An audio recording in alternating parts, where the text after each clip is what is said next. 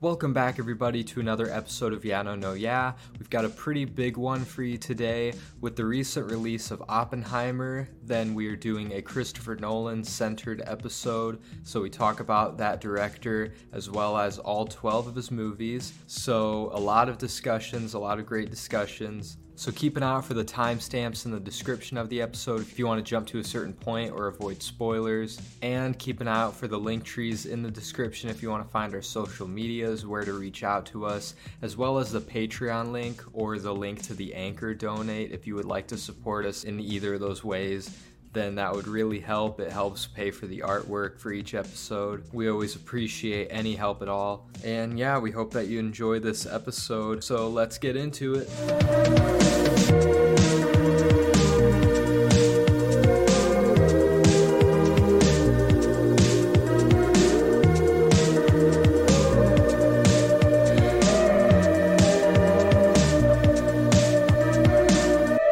Fucking piece of shit. We're off to a good start. Yeah, wow. Good start. Welcome, everybody. Second official episode and there's already tensions. The tension is high. So how are we doing this evening / afternoon / morning? You can go first, Keelan. I think I'm getting sick. Oh yeah, That's sick. how I'm feeling. Just feeling sick. Just been working. It's been a crazy weekend with Barbenheimer. It has been. Holy shit! It's hell. It is hell. Mm-hmm. Don't say that word to me. It's been hell for me too, and we don't even have Oppenheimer. It's all just been Barbie. We sold out like 2 or 3 times. Yeah, same while here. I was And we never sell out any screenings for anything, and Barbie's done it for like 4 or 5 shows the past weekend. It's just insane. It's crazy. Yeah. Oppenheimer sold out too, I think. So that's good. But other than that, yeah, just feeling sick and working. How about you, Liam? Me? It's 7:23 a.m. and I'm very tired and I got like 4 hours sleep. Yeah, I've just been miserable this past 2 weeks. Absolutely fucking miserable. Want to die, but that's about it. I won't go into any more detail, but yeah, I've had enough. Life just sucks. It does. It does. I can completely relate. Yeah. Whatever, that's my life stuff. Move on. It's fine. I don't want to talk about life here right now. This is where we escape from life. Yeah, Try to get away from it. Yeah, nothing's new with me. Just same old working.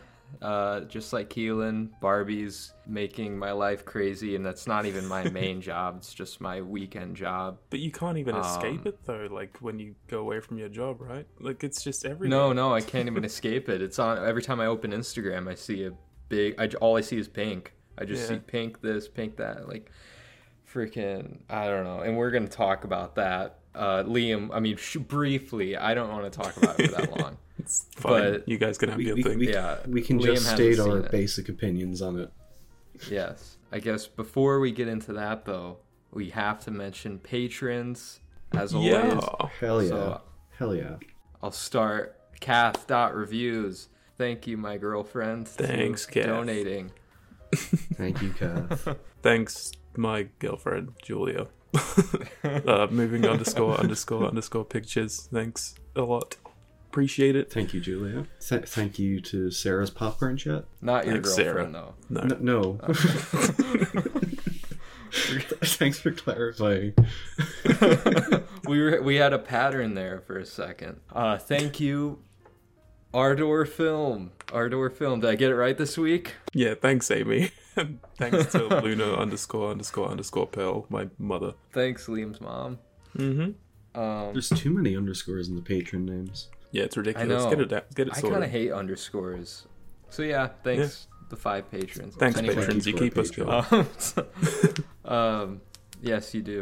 So yeah, we're skipping many topics this week because we have a jam-packed episode. I guess I'll let you guys know what we're talking about, even though you already heard it in the disclaimer. But yeah, we're talking about Nolan and his filmography, and then we're going to lead up to Oppenheimer because that's the reason we're doing this. But before we get into that, I guess, what we've been watching, we'll do some of that. Relating to our last episode, I did watch the remake of 12 Angry Men directed by William Friedkin. Mm-hmm. Just because the more we talked about that movie in that episode, I just had to check it out, and it's pretty good. Obviously nowhere near the original. I mean, everyone knew that. But yeah, the only things that really save that for me is the casting. Like I said, George C. Scott as Lee J. Cobb is the most perfect casting ever. Do you think he's better than Lee J. Cobb? No, he can't. For that, it's close. They're both so different. Like, George C. Scott is way rougher and just way more, like, abrasive feeling. Like, he's so, like... And that was a couple of years before his death, I think, that when he did that movie. It was one of his last movies. So he was, like, really kind of old, but, like... I don't know. They're great in their own ways. But Jack Lemmon as Henry Fonda, that was also near perfect casting, but he was too old for the part at that time. He looks like Henry Fonda. Like, if you look at a young Jack Lemmon, he looks like Henry Fonda, kind of. So they really nailed the look on some of the casting. Some of the other casting was kind of weird, I thought. Yeah, overall, I don't know, it was pretty good. It's literally just beat for beat a reenactment of the original movie. Like, it's just, there was really no point to it being made. And it was made for television, and it shows. So, anyway, it was solid. But yeah, I didn't know that either until after watching it, and you can feel it. So it's worth checking out if you love 12 Angry Men, I guess. I guess like the best thing I watched recently was Serial Mom, which is a John Waters movie. Oh yeah. And it's so fucking funny. It's great. I have nothing but great things to say about it. It's just like a parody of, like, you know, true crime things and all that, and it just goes to an insane degree, and it's great. Fucking the main woman in it, fucking Kathleen Turner, she's fucking excellent in it. There's like great supporting bits as well from like Matthew Lillard and Ricky Lake and Sam Waterston, and they're all fucking great. And it's John Waters. I love his humor, I love his style, and I think it's probably his best movie overall from what I've seen of him. Really? You'd say that? What have you seen from him? You've seen like everything, haven't you? No, I haven't seen everything. I still have to see like 5 or 6 of his films. I've seen Pink Flamingos, Cry Baby, Polyester, Serial Mom, Hairspray, and A Dirty Shame. The only one I've seen is Cry Baby. I've not seen any of those, but I have seen Multiple Maniacs and Cecil Be Demented. Yeah. Those are the only 2 I have seen. So I really want to see Pink Flamingos. Of course I want to see that. In terms of like how it's crafted, it's definitely his best. I don't know if I like it more than Pink Flamingos, because Pink Flamingos is a very, very special movie. Not for everyone, but I really enjoy it. And Multiple Maniacs, like the ending of that movie, I'm not going to say anything, but it just goes so absurd. It's insane.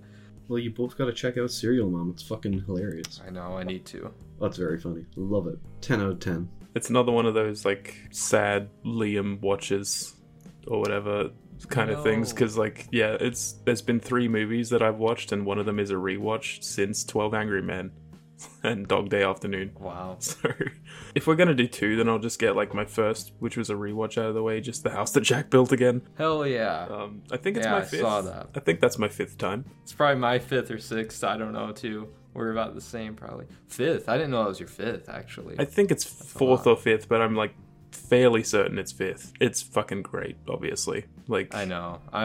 It's so perfect. I know Keelan, I don't think, agrees with us on this one. No, he doesn't. It's fucking perfect, man. I borderline hate it. I've seen it twice. Look, the thing about it is, it's a very interesting movie, but it doesn't completely hit the mark for me. I've seen it twice. I liked it a bit less the second time, but I think I said in my review when I watched it, it's something that I can see myself rewatching again, just because of how interesting it is and how much I love certain sections of it. The second murder is fucking hysterical. Everything around that is fucking perfect. It is. It's amazing. I know that I remember you said you just love like all the bits with Matt Dillon, like all of his like sections in the movie where he's just like being Jack rather than like narrating or whatever. Well, yeah. like even some of the other sections, and I'm not a huge fan of. Like, I don't really like the first one. The hunting one was interesting.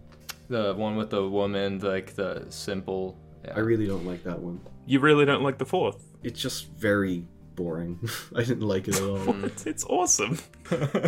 Not to me. I am not literally Nobody Jack. wants to help. Yeah, that's one of the funniest fucking lines in cinema history. I thought it was non-stop hilarious, to be honest, and like in the most dark but hilarious ways. I mean, there's like so much to latch on to with that movie. Like, I completely get if you don't, but like for the people that do, like it's just there's something really special about it, I think. There is something special about it. It is very interesting. It is a special movie, and I will probably rewatch it again at some point. And I think one of the best things about it is that I think it's one of the best paced 2.5-hour movies ever made. Absolutely. Yeah, it flies by, for sure. surprisingly. Yeah.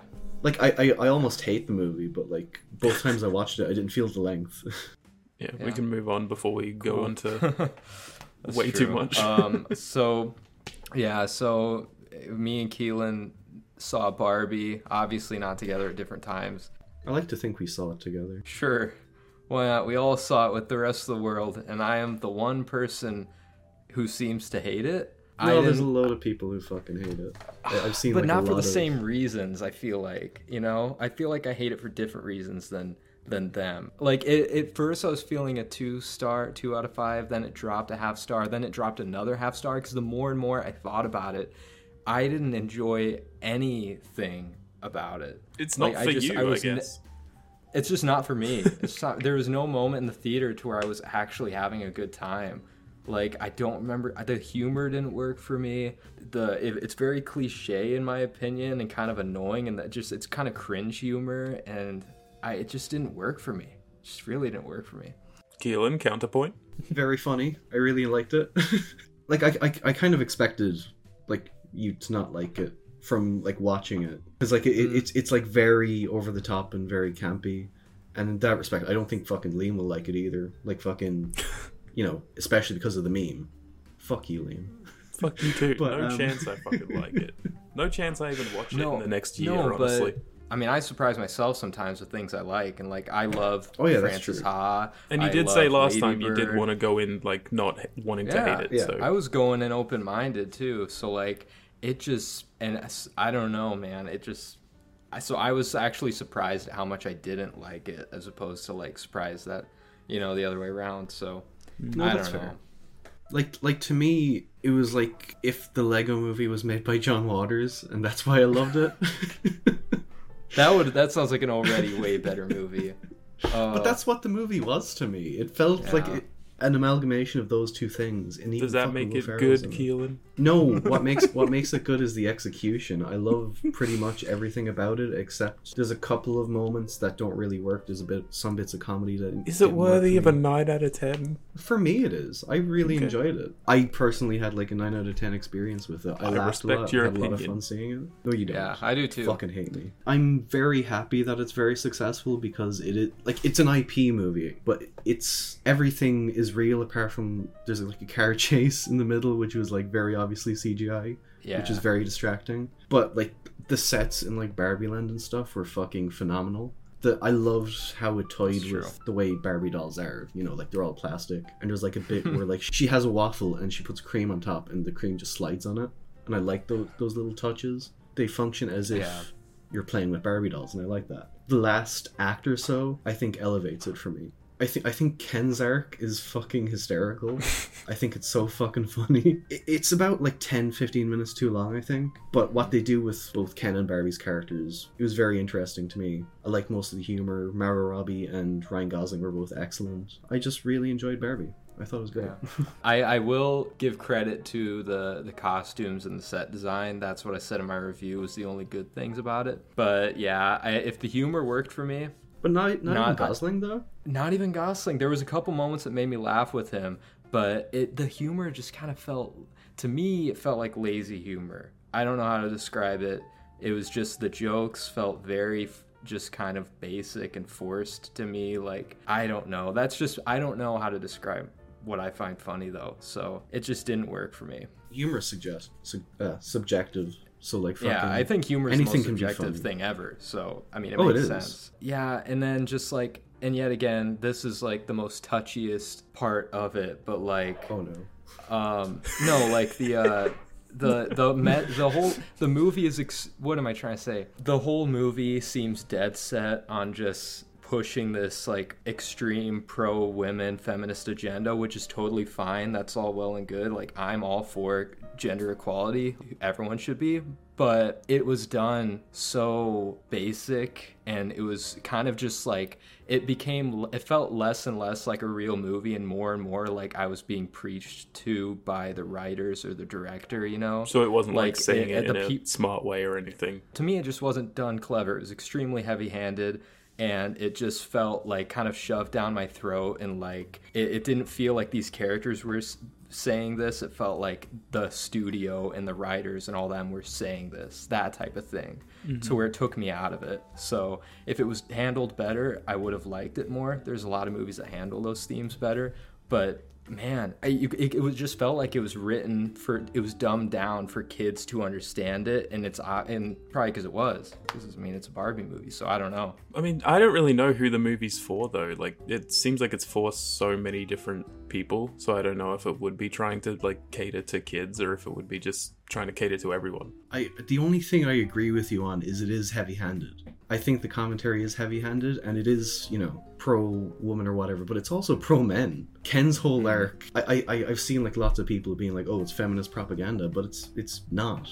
It's not to me anyway. They went about both aspects of it smartly to me. I don't think there's any way that they could have gotten around it being heavy-handed, and I think what they did in the film is like the best they could have done. And I don't think it was dumbed down for kids either, because it's not a kids movie. It's like explicitly not a kids movie. I feel like it was catered towards, it was trying to capture all the ages, like from the adult women who did grow up with Barbies to the young kids that are now, those are passed down to them. I feel like it was trying to ride that line between any age could enjoy this, and it has been bringing in like all sorts of ages. I mean, I'm sure we've both seen that working at a theater, but like, I didn't pick up on the pro men part. I'm not gonna lie, I did not see the pro men part. Maybe I'm just stupid, I don't know, or maybe I was just so annoyed by the movie. I was kind of numb to everything. I would say it's not for everybody, but everybody seems to be enjoying it. But I know that I'm not alone, I guess, like you said, in not liking it. Just before we move on, I have like one last watch, because like I wanted to at least have one new watch for this episode. So I watched On the Count of Three last night. Hell yeah.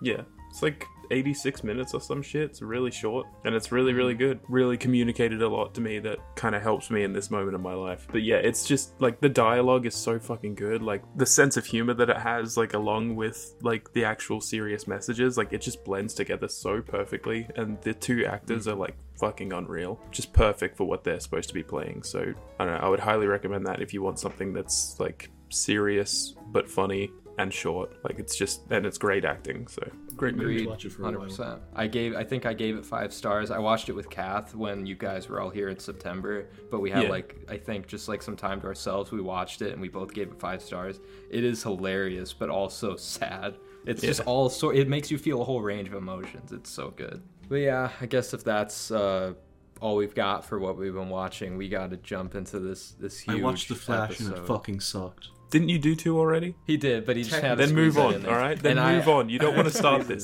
You don't want to start this, Keelan. No, but yeah, we're, like I said, we're talking about Christopher Nolan, his films. There's 12 of his movies? Yeah. I think 12 movies. I think we've all seen all of them. Mm-hmm. I think we're gonna go in order of release, you know, all of his films from his first to his last. It's great that we've seen, like, I don't think we've done a director episode yet, but like where we've seen all of them, like we've all seen all of them. Right. So this is probably not. This is good. Probably not. That's true. This is good, but I think it's the most films like out of our director episodes we've done too. 12. Yeah. Like, I don't know if we've. Well, we did Shyamalan. How much did he have? I think he has we more. only really talked about like 10 or so.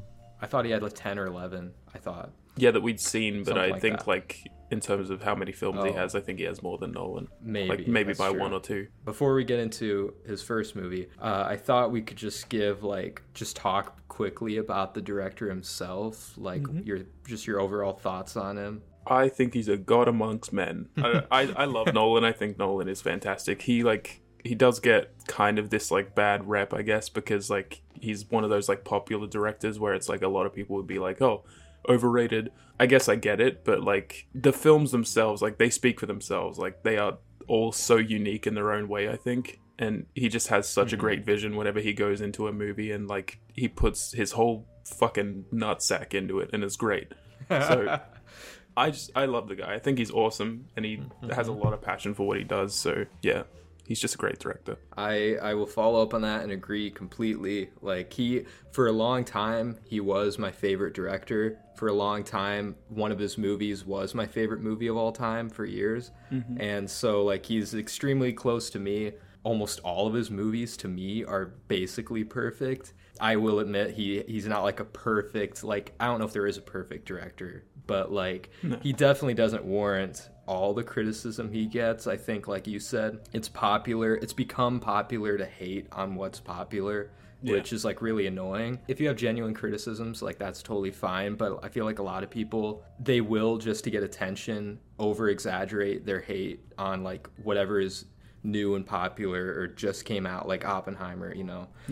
Yeah, his writing maybe has flaws sometimes, his characters maybe have flaws sometimes, but like overall I love almost all of his movies. Yeah, he's one of the best directors, like, period. I'll just say it, you know, he is. I think Nolan is great. I wouldn't consider him one of my favorite directors, but I've loved a lot of his films, and I'm very, very glad that he exists. He's like one of the last proper filmmakers that we have. Like, he's the one of few people who can get like a fucking film like Oppenheimer made, a fucking 3-hour slow borderline art house film that was made for like $100 million. He's one of the only few directors still living who could do that, and I appreciate him for just that. There are aspects of some of his films that we'll go into that don't completely work for me, but there's a decent majority of them that I fucking adore and are special to me. And I think he is a little overhated by kind of snobbish people who just kind of hate him because he's popular. Love Nolan, love most of his movies, very glad he exists. For sure. And he just rides that like fine line of like you said, I think, just like kind of art house artsy movies, but also big blockbusters. Like, anybody can enjoy them, you know. They're not just like mindless blockbusters. They have like actual, just the technical things about it and the substance to it. Like, he rides that fine line for me. Yeah, he doesn't he doesn't make something like that just to be technically impressive or like whatever. He just like he needs it for the story, and that's why he does it, and that's why he puts so much effort into it, because he wants to make it as real as possible, and I always admire that. And he's also like, this is quite a unique thing, I think, but he's got 12 movies, and I'd give like 9 of them a 10 out of 10. Same. Oh, Jesus. Which is I crazy. think literally same, which it seems crazy, but I think it's literally 9 of them are also 10 out of 10s for me, which is a lot. And I probably, almost no other director has that for me, except for like maybe Tarantino and like a couple other people. He's earned it for me. I mean, I don't care. He's one of the main people that got me into movies, like truly into movies. So I have to love him for that. A lot of people our age. I do love him for that as well. The fact that he's kind of introduced our generation to like movies, you know? He's kind of taught us to seek out like other things, you know? He was one of those like main ones that I was like, you know, constantly like studying when I was like first getting into films properly. I was just like, yeah, this guy knows what he's doing. It was like him, David Fincher. Those were the two main ones for me. He's one of the best. He has like such a love for movies and like a love for making everything look real, which we'll definitely talk about when it comes to like some of these movies.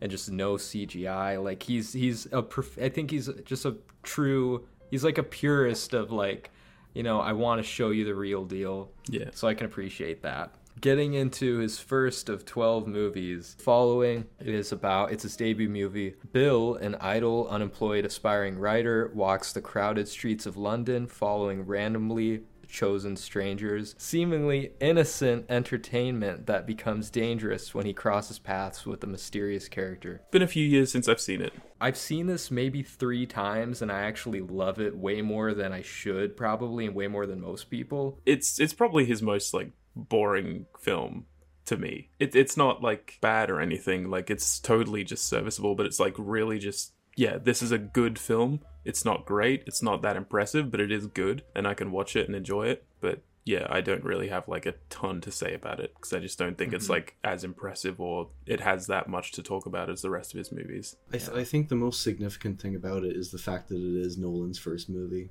Like, I don't think there's much that's very interesting about it. It's been a good while since I've seen it, and I've forgotten most of it. But from what I remember, it is just Nolan testing the waters for what he's going to do in later films. Like, it kind of touches on all his hallmarks. Like, remember the score being fucking really overbearing? Yeah. And, you know, his knack for having characters who are, like, professionals or whatever. I mean, that's kind of what I like, though, about this, is that the main character is really not, like, a professional. I mean, he's kind of just, like, you know, because he fucks up, like, throughout the entire movie. He's just, like, some random kind of, I don't want to say loser, but, like, just a guy not really knowing what he's doing, just following people around, and then he kind of just gets like, I don't want to spoil anything, man, but to me it seems very real, very flawed. And I also find the story actually kind of interesting because it is so simple. It's not this like grand concept like Nolan comes to do, you know. I love the simple premise and what he's able to do with it. It's only like 70 minutes. He messes with time in the movie, like, you know, time skipping, which is something that he does throughout his whole career. I like the noir, like, mystery element to it. For a debut, it is very fucking commendable, especially since it had, like, I think a £7,000 budget or something. Yeah. And Nolan basically edited it by fucking fast forwarding and rewinding like a VHS tape or something. Yeah, and they shot it on only the weekends, like when because they weren't working and like with their friend, and like just with their friends or people they knew. Like it was just so thrown together. Like it does make complete sense that like someone would watch that and then let him do whatever that he wanted for his next film, because there is something there, and whoever fucking allowed him to do Memento for his very next film was fucking right. Yeah. And he became probably the biggest director of our generation. But yeah, I guess that's following. I love it. Kind of embarrassed to share my score for it, but I do have this as a 5 out of 5. I do. It is one of the 5 out of 5s. But that's just because I really admire you can tell he has a passion for like movies and trying to tell a story, and like I'm never bored throughout the movie. I know it seems boring to a lot of people and it's really rough around the edges, but I just love it kind of for what it is. Very good debut. It's a good debut. Yeah. I think I'd give it like a 5 out of 10. I want to rewatch it someday just to see how I'd feel about it now, but for when I watched it as like a fucking 14, 15-year-old getting into Nolan's films, I found it kind of boring. I remember being like at least interested, and I was like, pardon the pun, I was following the story like as well as I could and stuff like that. But I mean, I would probably go for like a 7 or an 8 out of 10. I don't really know. It was still like something that kept my attention, even though I don't think it's like as miraculous as some of his other movies. But yeah. It's a good one. Moving on to Memento, which came out a couple years later. I know, it's so good. Fuck, it's good.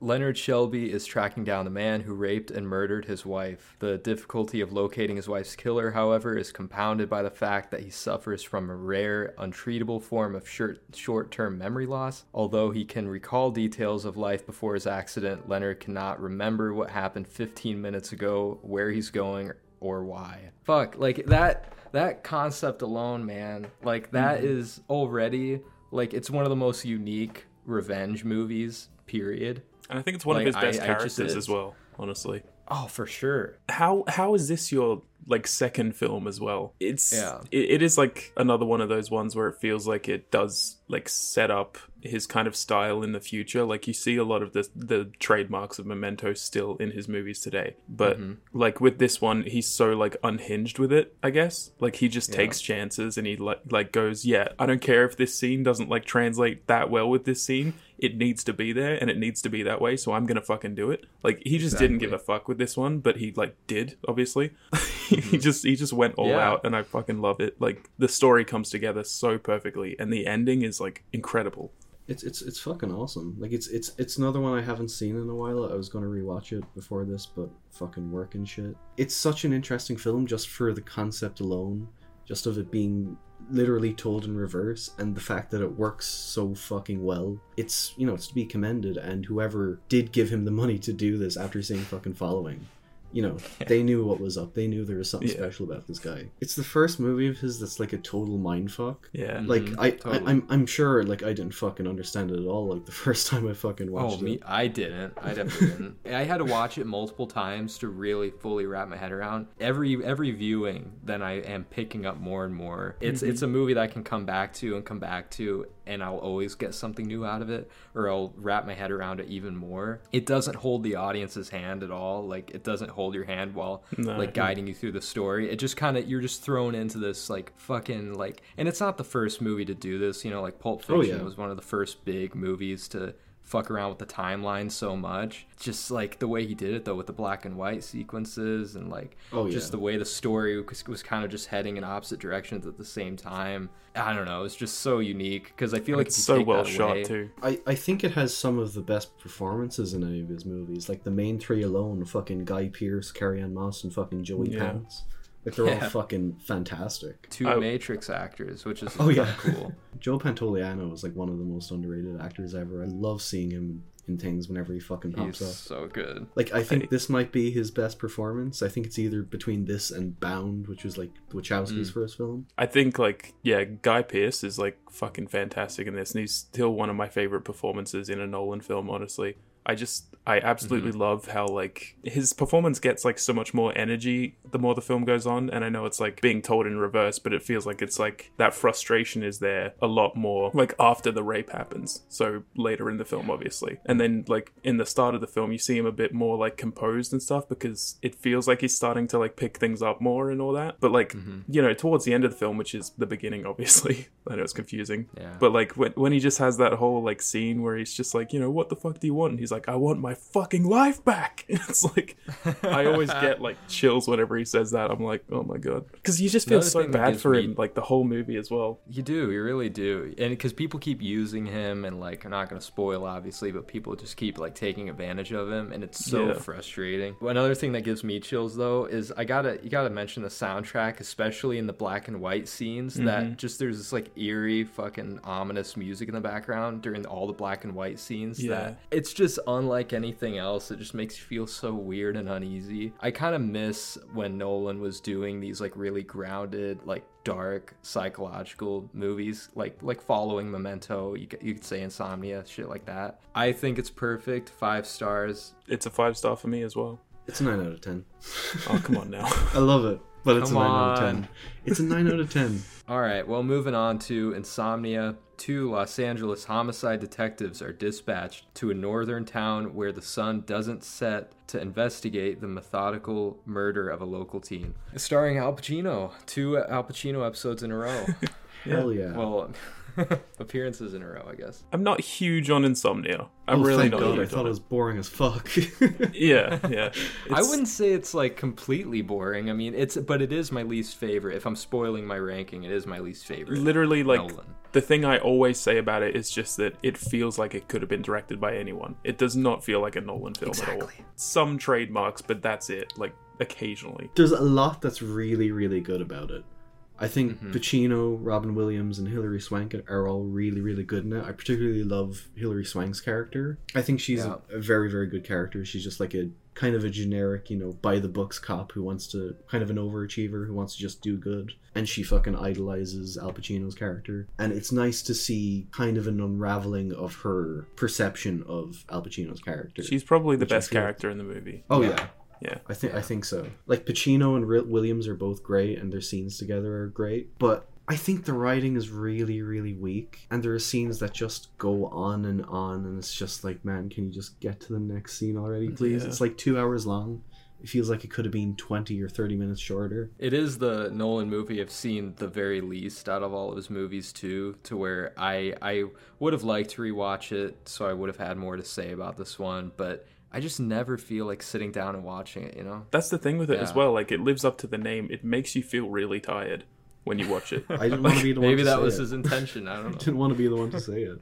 Yeah, it's fucking sleep-inducing, honestly, like, half the time. Like, it's not a terrible film or anything, but it's like just... There are these moments that are so fucking boring, and it's like, please just move on. Yeah. I've heard a lot of people call Nolan pretentious, and I feel like this is the only film that lives up to that.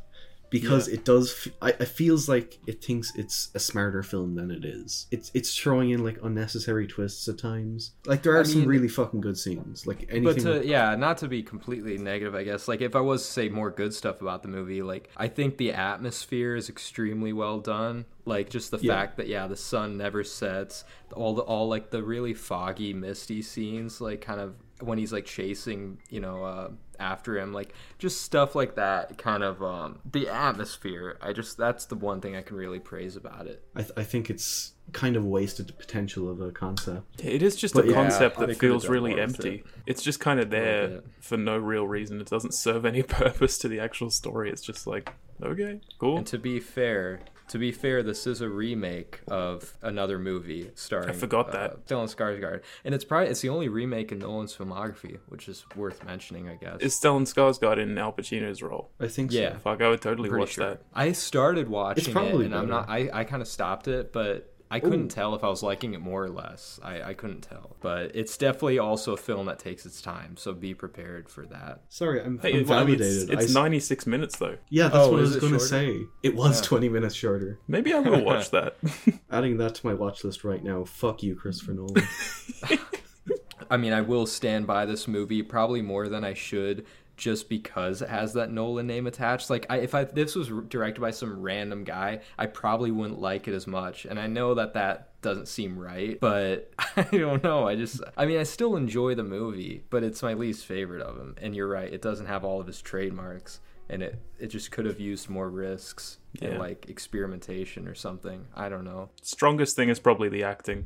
It's you got to give it to Robin Williams, like his performance for sure. Like, that's something to take away. He did like the exact same role better like the same year in fucking 1 Hour Photo. That's true. I haven't seen that yet. That's a great movie. I still give it a 4 out of 5. I mean, I know it's high. Come on. Oh, I do. It's between a 3.5 out of 5 actually and a 4 out of 5. I always bounce between them. I'm a Nolan fucking fanboy, so I can't help it. I am a Nolan fanboy too, but I'm not that far. 4 out of 10. Oof. Giving it a 4 out of 10. I originally rated it a 5 out of 10, but the more I thought about it, the less I liked it. I remember it, like, it's following. I don't remember quite as well. I remember Insomnia pretty well. Probably going to say like a 6 out of 10, honestly. Very close to a 5, though. It should be a 1 out of 10, Quinn. Go on, give it to it. Nolan can't make a bad movie, though. I just don't think he can make a bad movie. He did. It's called Insomnia.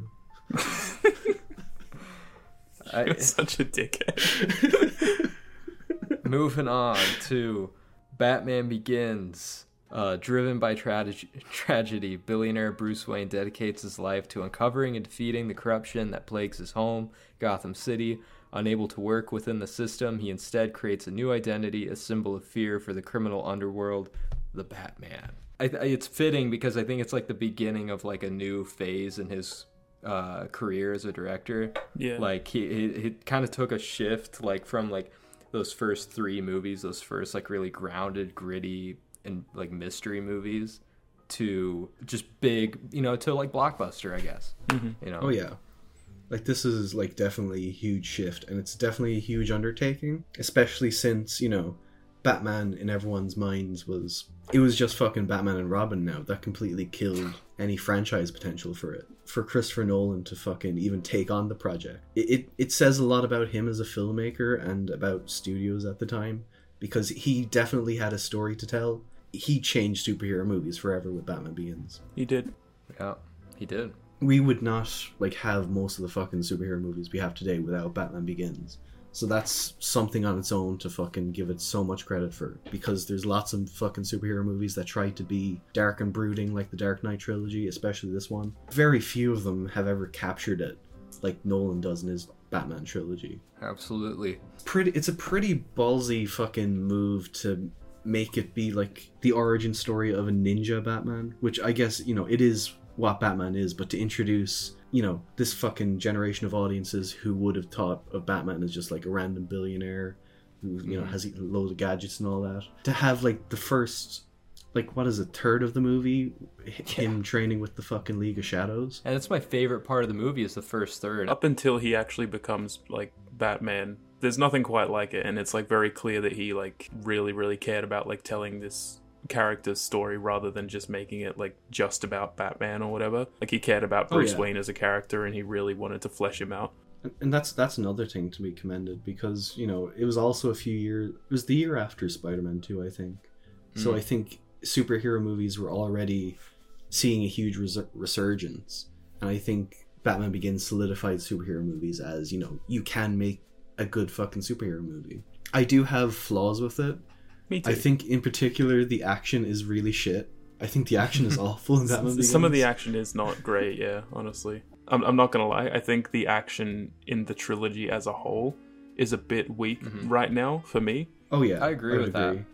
And to me, that's not necessarily like what I go to this trilogy for, though. So like, I forgive it for that. Like, I don't think Nolan's ever been that good at action choreography. It's one of his like weak points, I guess.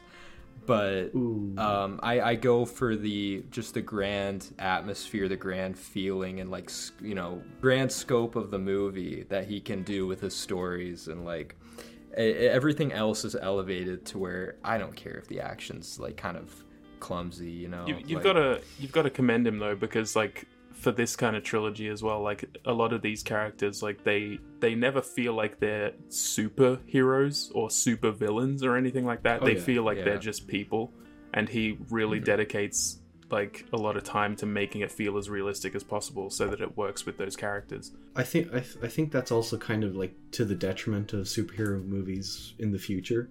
a lot of superhero movies have tried to emulate that kind of thing where like, they're not super and like their outfits are like fucking armor and shit.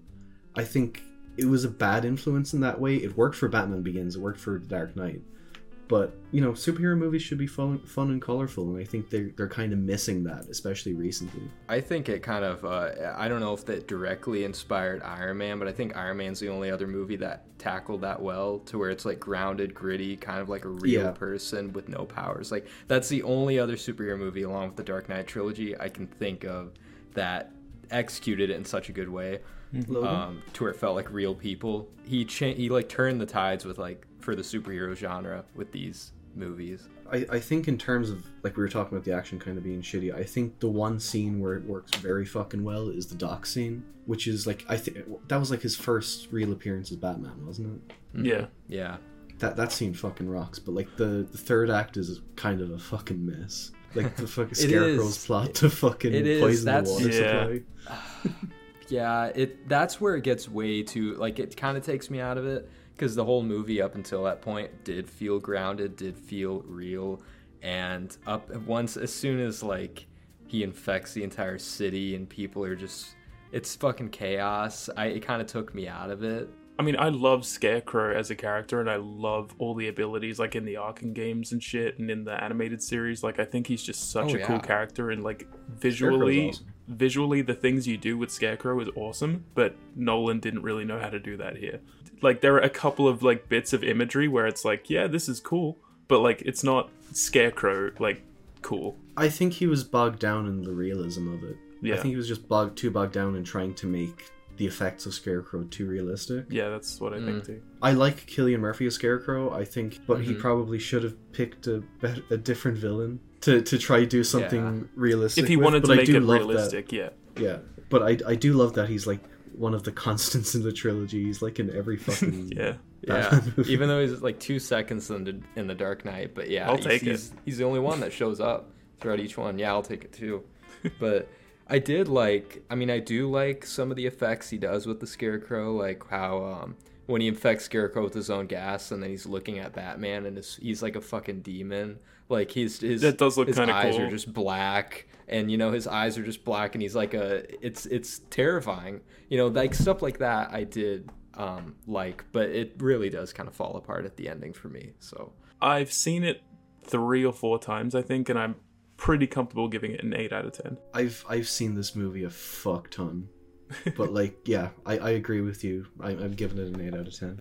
Man, I feel too forgiving. I'm gonna give this shit a 5 out of 5. I know it has flaws. But a film can hold a special place in my heart, and like it changed the superhero genre. So I give it a 5. But I still have the same amount of 5 out of 5s as Liam, so I don't know which will differ on. The Prestige. A mysterious story of 2 magicians whose intense rivalry leads them on a lifelong battle for supremacy, full of obsession, deceit, and jealousy with dangerous and deadly consequences. One of the best films ever made. Period. I would agree with that. Ever fucking made. Rules. Prestige is a fucking masterpiece. Oh my god, it's good. Nolan's first masterpiece in my eyes. It's such a fucking clever movie, and it's just about two petty assholes just trying to one up each other. Yeah. And it shouldn't work as seriously as it does, but it's so fucking dark, and at points it goes into like gothic horror territory, which I fucking love about it. Christian Bale and fucking Hugh Jackman, I think it might be my favorite performance from the two of them. I think they're both fucking phenomenal in it. Oh my, I fucking love The Prestige, dude. I have top 3 Hugh Jackman, and it's always like Logan, Bad Education, and this, and I'd never know which is first because they're all just so fucking good. Like, he's the highlight for me. That's probably my top 3 as well. He's the big highlight for me, but like, yeah, Christian Bale is unreal. All the acting is just so good. Even fucking like Scarlett Johansson, Rebecca Hall, David Bowie. And I completely forgot Bowie was in it, and I fucking freaked out. He plays Tesla. It's awesome. He's so fucking cool. His introduction is like his fucking entrance shot awesome. is fucking amazing. Just coming out in like fucking a storm of electricity. Oh, it's perfect. Cool. And then even Andy Serkis is in this, isn't he? Oh, Andy Serkis is tripping? Great. Yeah, he's Tesla's assistant. It's just stacked. I think it's probably Michael Caine's best collaboration with Christopher Nolan. I think Michael Caine is fucking great in it, and he's kind of like.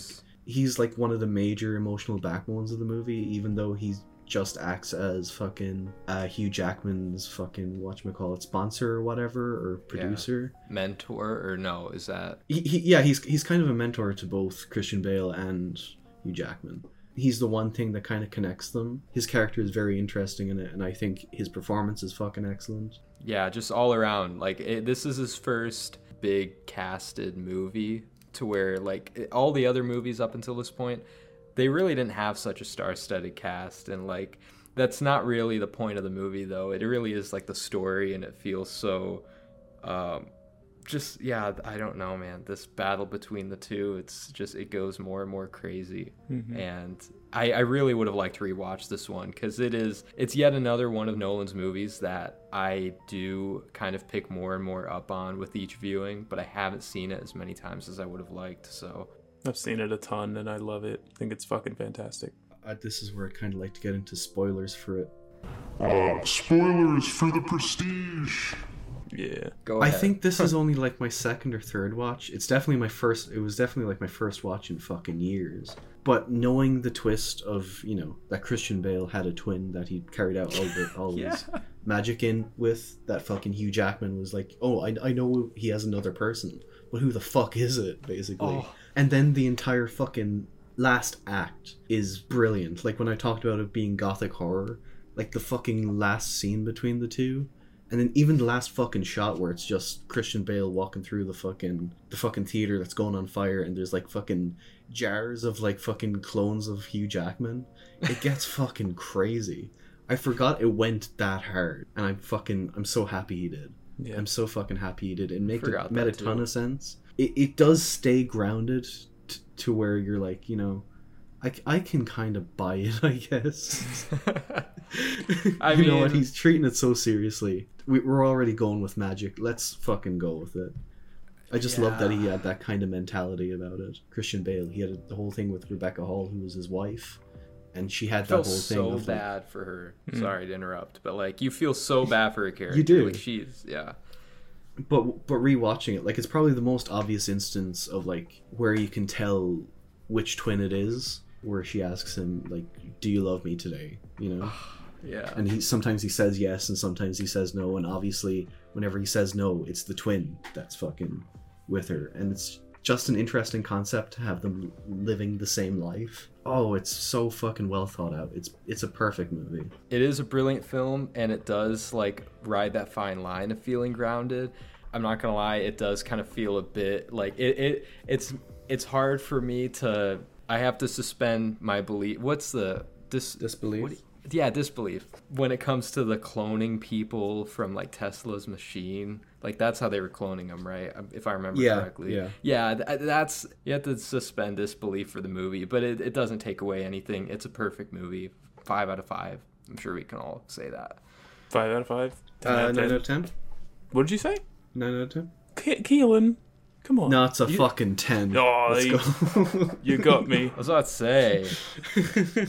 Very epic prank. And the first movie of his that we all agree is a 10. Yes, that's true. We can all agree it's a 10. Good shit. I'm just gonna say it. Speaking of tens, fucking Dark Knight. He followed it up with The Dark Knight. The big one. The big one. Batman raises the stakes in his war on crime with the helps of Lieutenant Jim Gordon and District Attorney Harvey Dent. Batman sets out to dismantle the remaining criminal organizations that plague the streets.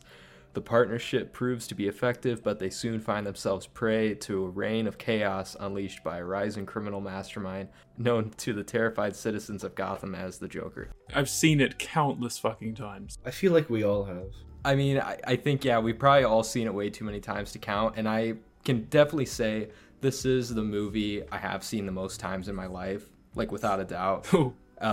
I just know, because, like, I would watch this movie, like, once a week. I was way too obsessed. And it actually was my favorite movie. Like, if I went back in my old posts on Instagram, it actually was my favorite movie for years, because I was doing, like, my top whatever movies, and it was my number one, and in my heart, it's still kind of my number one favorite movie because it is the movie that opened my eyes to, like, I mean, I'm looking at movies in an entirely different way now, and, like, performances and actors in an entirely different way. Would it be fair to say that at some point in all of our lives that it has probably been our favorite movie? Because I feel that not for way me about this. Like, really? Not for you? No. Okay. But I do love it, and I did have, like, a phase where I was really, really obsessed with this whole trilogy, and that one for sure. But yeah, it's not one that I watched on repeat or anything like that. I think around the time that you guys were probably watching it on repeat, I was probably watching Scott Pilgrim on repeat. But with The Dark Knight, like, it is one of 3 superhero films that I go back and forth in my head between calling the best superhero movie of all time. Like, it depends on whatever day you catch me, I'd be like, oh yeah, this is the best superhero movie. But The Dark Knight is probably the most artful superhero movie ever made. I can't think of many things wrong with it. Like Liam was saying earlier about how throughout the whole trilogy it kind of has weak action, and I disagree for this one. I think the action in this is all spectacular. It has the best of the trilogy, best action of the trilogy. I think do in like the action in this particular, one. I think it's really good, but there are some moments of, like, stiffness where it just kind of doesn't really... It's very stiff. If you're talking hand-to-hand combat, but yeah, like I think that's chase actually sequences, worse you have to talk. In the third one. We gotta start, though, like, with what a fucking opening, though. The bank heist, like, that has gotta be one of the best opening sequences to a movie ever. Yeah, like, it's a classic. I didn't think that so. when I was 8 years old. I went to see this in the cinema when I was 8 years old, and me and my friend had to leave after it because I was deathly terrified of clowns at the time. So we went out of it and we went into Angus Thongs and Perfect Snogging instead. Oh my god. Because we were so scared. But, you know, as a grown adult, I can say the opening is one of the best openings of all time. Such an introduction to the world of the film. The first fiction movie to ever be shot on IMAX or something. So with that opening shot of, like, the fucking skyline of Chicago just zooming in on on Heath Ledger's Joker down below, I can't imagine seeing that in IMAX. That must have been fucking mind-blowing. And I would say it's also the best introduction to a character, like a build-up to a character's reveal, like the Joker. Like, it just gives me chills even still thinking about it. The back and forth between him and fucking William Fichtner. Yeah, I don't know. It's just genius the way that he revealed that character. And to me, it's not even... This is one of the most interesting superhero movies, and the only one I could probably say does this differently than any other is the fact that it's not the superhero themselves is that the reason that makes the movie or makes it great. To me, it really is Heath Ledger's Joker. I mean, I just have to give it all to him. Like, this movie is as good as it is because of him. Imagine what he'd be doing today if he was still alive. Like, he could be in so many fucking things. Like, this is a movie that, like, at random moments, like in the past couple of years, I've just thrown on a couple of scenes from it and I've just watched them all. Like, I think the ones I've watched the most are just the ending and the fucking Joker's first proper scene with the mob. Those 2 scenes are so fucking brilliant. I mean, and that's the thing, though, is that, like, you can pull almost any single Joker scene from the movie, and it is an iconic, non-stop entertaining scene. Like, whether it's the hospital sequence or the fucking interrogation scene. The interrogation, but, like, and the iconic quotes, like, every single thing he says is an iconic fucking quote. Yeah. Like, one thing I always remember about this movie as well is that it has one of the best like jump scares ever. Like, do you remember that fucking jump scare at the window? Yeah, I know which one you're talking about. Yeah, the mayor's office. Fuck, man. Fuck. Like, Yeah. that is like a That unhinged scared jump the whole- scare. Yeah. Like, I can't even remember the first time I saw it, but every time I've shown that movie to someone, like, I'm just watching them like, it's gonna get them. It's gonna get them. This has to be maybe my favorite score out of any Nolan movie. It has to be. It's a the banger. Dark Knight score. Yeah, we should have mentioned as well, like fucking Hans Zimmer. He had a collaboration with Nolan up until like Dunkirk. I have very controversial opinions on Hans Zimmer, but I think the Dark Knight score is fucking great. It is excellent.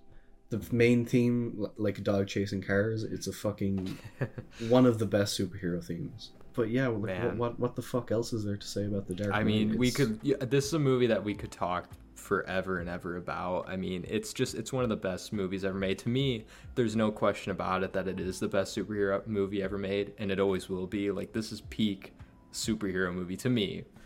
Fucking million out of 10. If I could give it, like, if I could break the scale for this one, man, it's too close to me. Like, I can't imagine a life without this movie. Yeah, despite my slight flaws with it, it is a 10, honestly. It's a 10. 2 in a row, Nolan. You're doing well. Hopefully it's 3 in a row with this next one, Inception. Oh my god.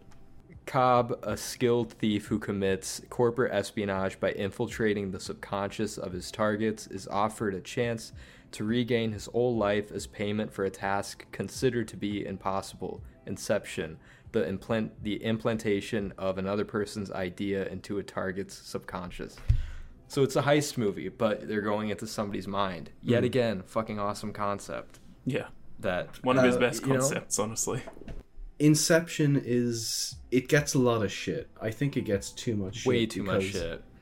A lot of people interpret it as a film that thinks it's smarter than it is, and I don't think it's a film that thinks it's very smart. I never get this criticism. It is so straightforward. It is so straightforward. Like, if you actually pay attention and listen, it's fucking straightforward. Exactly. I think it's the best edited Nolan film, like, especially with like all the layers of the dreams. It's so easy to keep track of what's happening.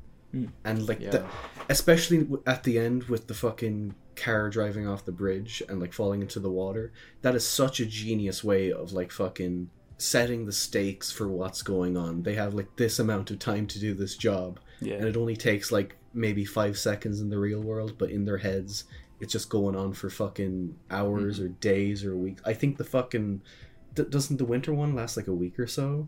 But it's so well written. I think it's his most emotional movie. His most emotional fiction movie, I feel, because I think the Cobb trying to, get a relationship with his kids after the death of Maul, his wife, the relationship between them, and him wanting to get back to his kids and all that. It's usual Nolan stuff. Nolan does this the whole fucking time, but I think it works the best in Inception. That's what people always give him shit for. He always puts a dead wife in his movie. But the thing is, he always does. He does, but like, I mean, yeah, what more motivation do you want for a male main character? Like, that's like the strongest motivation you can give him. I don't know. Oh, yeah. So, I mean, it makes sense. It's not like he wants to see women dead or likes throwing dead women in his movies. Leo in this movie. Leo, fucking hell. He's just so good. Probably my favorite performance by him, maybe. Mine's Django, without a doubt. But yeah, I mean, this is a great one, too. It's that and Django. They're very interchangeable for me. I think Cobb and Ariadne are my two favorite Nolan characters. Mm-hmm. Like, obviously, it's a close film to me, but I think their characters are so fucking good. It's probably my favorite role from both fucking Leonardo DiCaprio and Elliot Page. I think they're both fucking excellent in it. Mm. But like the whole cast, like the whole ensemble is fucking great. Fucking Joseph Gordon-Levitt, Ken Watanabe, Tom Hardy, Ken Hardy. Yeah, I love Ken Watanabe. Tom Hardy, Cillian Murphy. This really feels like the ultimate Nolan cast, to be honest. I mean, you've got Cillian Murphy, Michael Caine, Tom Hardy. I wish that Leo would have come back for like more Nolan movies. There are two like central, like really important scenes that I kind of want to talk about, but they are spoilers. Before we get into spoilers, I also just want to say, because way back to what you mentioned about how like it's so easy if you just follow along what's happening, like you understand what's happening. because when everyone says like Inception's so confusing, it's so hard to understand. It's funny because people give shit for Nolan for making Inception confusing, but also having too much exposition. And you can't have like one without the other. I mean, or you can't have like both, I feel like, because the exposition is what makes it not confusing. You know, you're either going to have too much exposition or you're going to be confused. Well, he balances it perfectly here, I think. I thought so too. He did the exposition in like the best way possible, where they are explaining what the fuck is going on, but they're also showing it. Yeah. Yes. Yeah, they're not making it boring. They're making it interesting. It just depends on the person, I think. Like, if they're not as interested in the dialogue and they're, like, kind of not following along, then that's on them, I guess. But it does give you all of the shit that you need to follow along. It really does. Probably the movie's most famous fucking sequence, the Paris sequence with Ariadne and Cobb. Yeah. Where they're just walking through the place and, like, it's showing everything that can happen in the dream. Like, what can go wrong. Like, you know, variables to look out for and all that. I think it's probably like the best Hans Zimmer score as well. I think it's my favorite score. Oh, the score is great.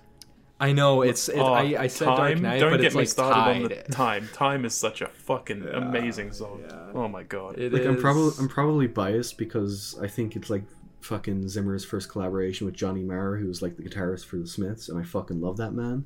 So I think what he adds to the score is fucking great, but like it's also like I think his Zimmer's most original score, his most effective score. What I love is the fact that, and this is throughout all of his movies at this point, but he has that constant background soundtrack going, like cutting from scene to scene to where it feels like the momentum just keeps going, and it just adds this like feeling to his movies that I just love. So spoilers for Inception. Go ahead. Yeah, there's two scenes that I really want to talk about, but it's all like towards the end of the film, like when everything's they're about to hit the water with the van. But it's that one sequence with Cillian Murphy and his dad. Oh, that is brilliant. That kills me every time. I will never stop crying when I watch that part, honestly. Man, seeing Cillian break down after he sees like what's in the safe, makes me want to cry too. I don't know what it is, but his acting there is just so like perfect in like the way that he's crying. It's just like it feels so real, and I really like that it's not this big like explanation thing or whatever in that scene. Like it's just something as simple as like a photo and like little propeller thing. Like it's just exactly. It's so beautiful. I love how it's done. It is. As a whole, it feels like Nolan's most intimate and personal movie. It kind of does, honestly. It isn't that huge scale, but, you know. And the weird thing as well is that, like, we're not really given that much about, like, Cillian Murphy's character, like, outside of what everyone's explaining about him. So it's like, when you actually do see that, it's kind of surprising that you feel as much as you do. I guess it's also because, like, the emotional hooks are there from Leo's character as well. It makes you feel wrapped up in, like, the characters in general, I guess. The other scene I wanted to talk about was like not the very, very ending, but like the last dream bit where he's with Ken Watanabe, like the scene the movie opens on. I fucking adore that scene between those two. I don't know what it is, but I just love everything about it. It's incredible. It's great. Well, is it the last dream scene? Yeah. Well, 5 out of 5, obviously. Yep. 5 out of 5. 5 out of 5. No, not a 5 out of 5. 10 out of 10. I'm sticking with that. Fuck you. I know. We need to pick one. It doesn't matter. I don't give a shit. Whatever. 10 out of 10. 5 out of 5. All right, moving on to The Dark Knight Rises, 2012. No, people are gonna hate me on this one. Dude, I adore it too. I just want to get this out of the way first. After Quinn finishes the synopsis, get it out of the way. I don't want to be fucking hearing it. You know what I'm talking about. If you gotta do it straight away. I'm not gonna do anything. I don't know what you're talking about. Oh, I know what you're talking about. And I want to do it too so bad, but I'm not going to. Following the death of District Attorney Harvey Dent, Batman assumes responsibility for Dent's crimes to protect the late attorney's reputation and is subsequently hunted by the Gotham City Police Department. 8 years later, Batman encounters the mysterious Selina Kyle and the villainous Bane, a new terrorist leader who overwhelms Gotham's finest. The Dark Knight resurfaces to protect a city that has branded him an enemy. Is it as bad as everyone says? And explain why it's not. Because where to fucking start, man? I don't care what anybody says. This is the most flawed movie of the trilogy, but I'm willing to overlook the flaws because It's still got a great score. It's still got that amazing grand scope visual feel that Nolan has with all of his movies. It has a lot of emotion for a Dark Knight movie. Just like has a perfect ending for the characters. I mean, I could go on. Like, it's to me, it's a perfect end to a trilogy, even though the action is kind of shit. Like, there's some really glaring like choreography problems and continuity problems and plot holes, but you know what? I think hand-to-hand combat, it's not great, but like the rest of the action I do actually like. The action I could say is great. I do like the fight between him and Bane, wherever they are in like the sewers. Oh, I mean, that shit fighting. Is great. That shit's great. I just love that. Probably get out of the way. I really like Dark Knight Rises. Oh, you do? Yeah. Are you serious? Why the fuck did you... Yeah, why would you assume that's I relief. didn't?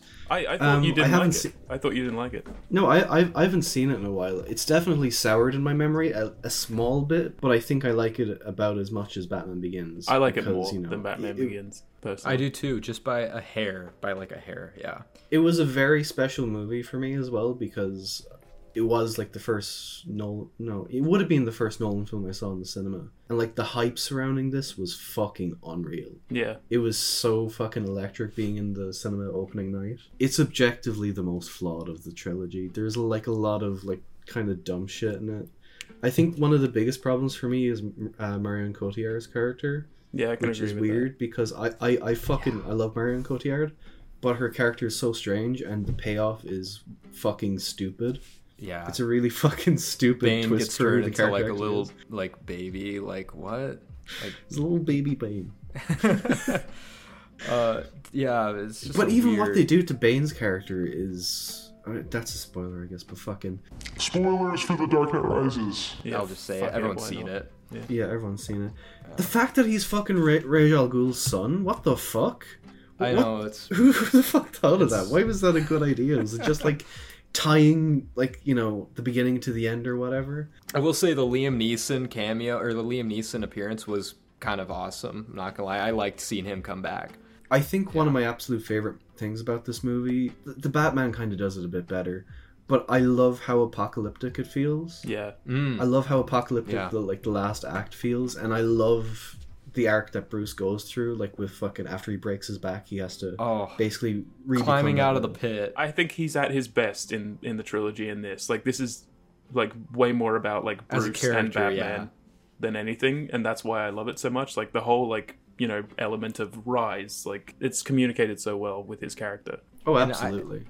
I for sure, and I do like that apocalyptic feel, but yet again, the means that they use to get there is kind of stupid, to where like, let's get all of the cops in an underground tunnel and then cop shit is trap fucking them. Ridiculous. That's like one of the most stupid. Yeah, that's one of the most glaring like stupid plot things about the movie. It's like a Joker plot, like rather than Bane. It kind of is. Yeah, kind of is. Well, that's the thing, is that Bane is supposed to be like the ultimate enemy to Batman, because he's kind of like the chaos part of Joker, but he's also intelligent and physically as strong. So like, it makes sense, I don't really buy in. Like, one of the reasons like people have kind of completely turned on this movie is because of like how many plot holes there are.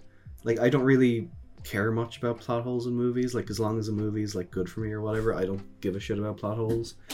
The things we were talking about, they are kind of fucking stupid, but there are like so much other good things about it. I think it's shot brilliantly. I think the acting is mostly terrific. Michael Caine is the best thing about this movie.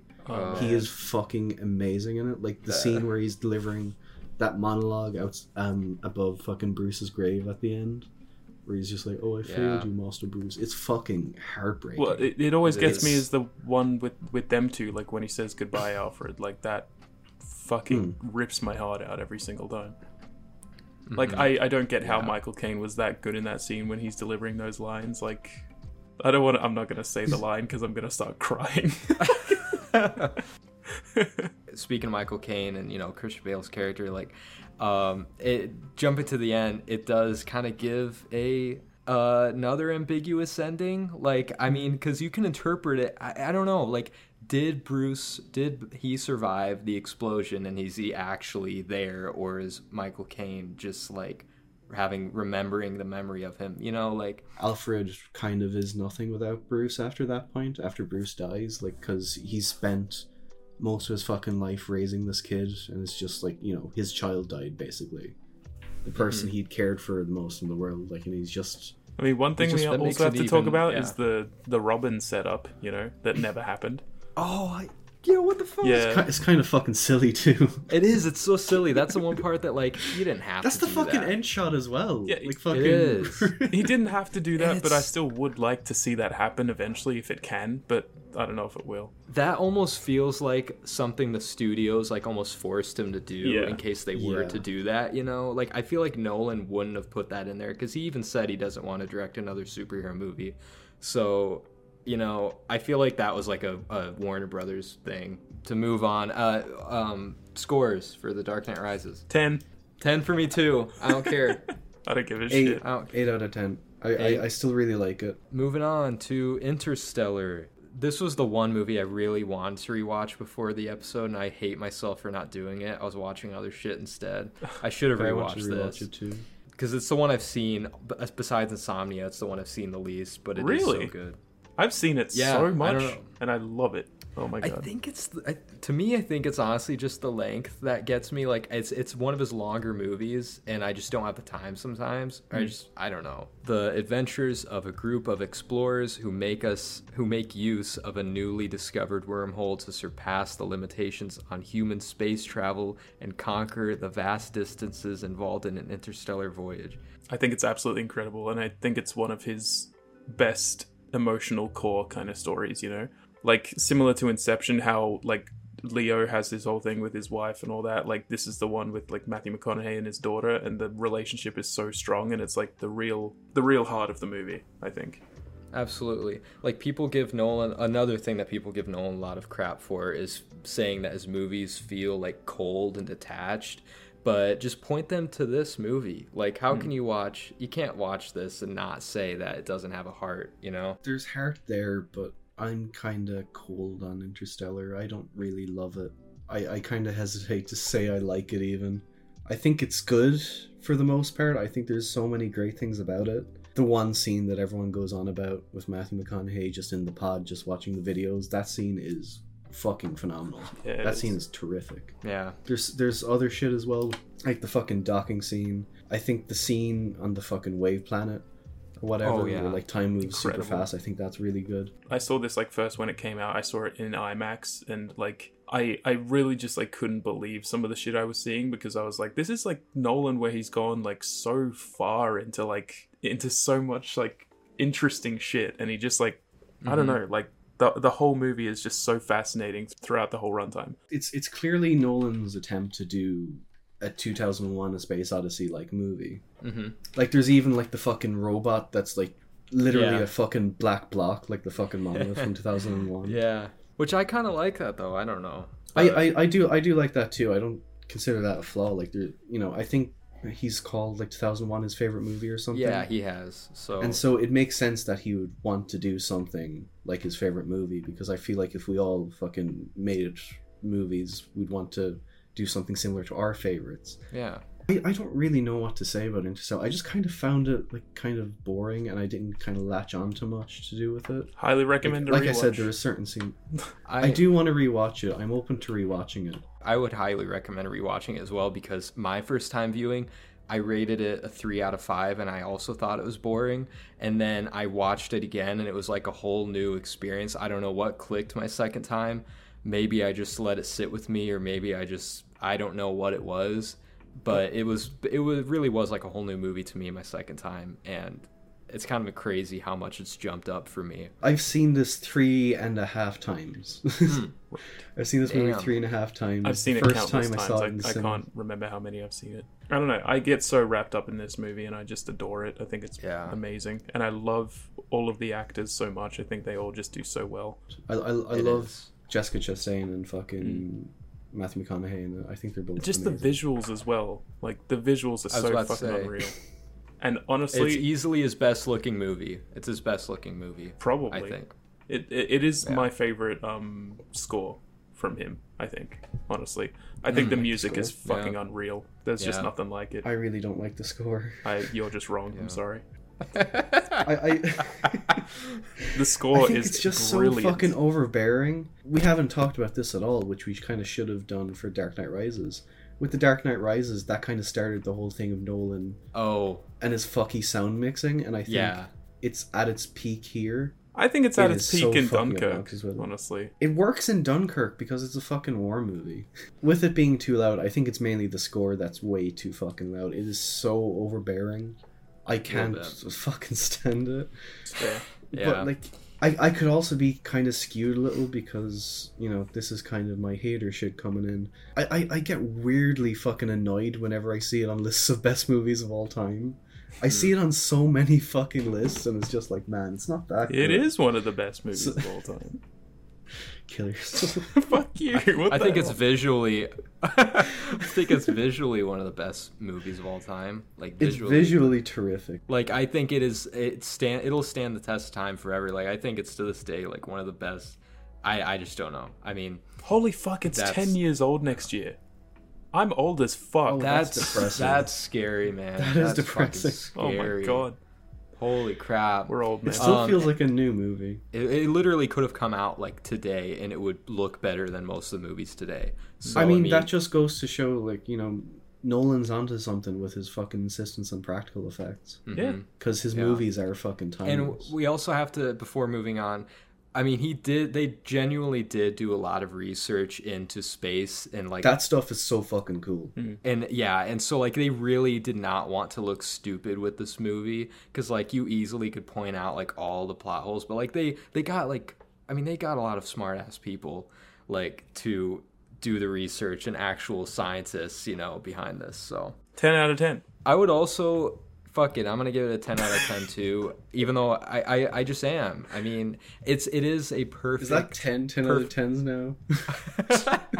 It's a perfectly assembled movie. We're not at 10 out of 10s or 10 out of 10s. I haven't given that many. I'd give Interstellar a 6 out of 10. It's probably closer to a 7 than a 5. Fair enough. Well, moving on to Dunkirk. So, the story of the miraculous evacuation of Allied soldiers from Belgium, Britain, Canada, and France who were cut off and surrounded by the German army from the beaches and harbor of Dunkirk between May 26th and June 4th, 1940 during World War II. Boring synopsis, but... It's a war movie. It's a war movie. But it's a very, very good one. It feels real. Yet he still fits his fucking time shit in it. What? He kind of does. That's true. Oh he yeah, like to like mess with time because like it's edited in a way that like it's like 3 parallel stories, but like it roughly goes along at the pace that whatever method of traveling they're doing, it will go back to that point in it. So like the plane is the fastest storyline, the boat is the second fastest, and the on foot is the slowest. But I think like. I mean, that's like a kind of a thing that doesn't really need to be in this movie, but I'm glad that it is because I think it makes the pacing a lot better. And it makes it less generic really as well. It could have does, been like, you know, because if this was directed by anybody else, it could have been a really boring, generic war movie. But I love the fact that Nolan can take like any genre, any story, and still put his like auteur stamps on it, you know, like I'm gonna fuck with time, I'm gonna make it visually amazing, like I'm gonna do all of this, you know. So I just like how he can, because of him, it elevates the movie so much, where it could have been a really boring movie, honestly, if it was directed by anybody else. It's such a fucking memorable movie. It is. I think it's sort of underrated in a way in his filmography. Yeah, I definitely think it's is. so fucking intense. The opening scene, like seeing that in cinemas for the first time, it is fucking gut-wrenchingly intense. Like from when they're walking onto the streets, then going straight onto the fucking beach. Oh my god, it's fucking excellent. It feels really real, and I'm pretty sure he like didn't he get like actual people from this war or whatever to like see the movie, and they were like fucking shell shocked or some shit. Like gosh, I bet it probably gave him trauma, man. Yeah, I remember hearing. But like I remember hearing But like from them apparently like they said it was just so ridiculously accurate, and that's like a testament to how much he really cares about his movies. For sure. I've done a bit of hating on Hans Zimmer this episode, but fucking I really love the score for this movie as well. I love the ticking that's running throughout the score. Yeah.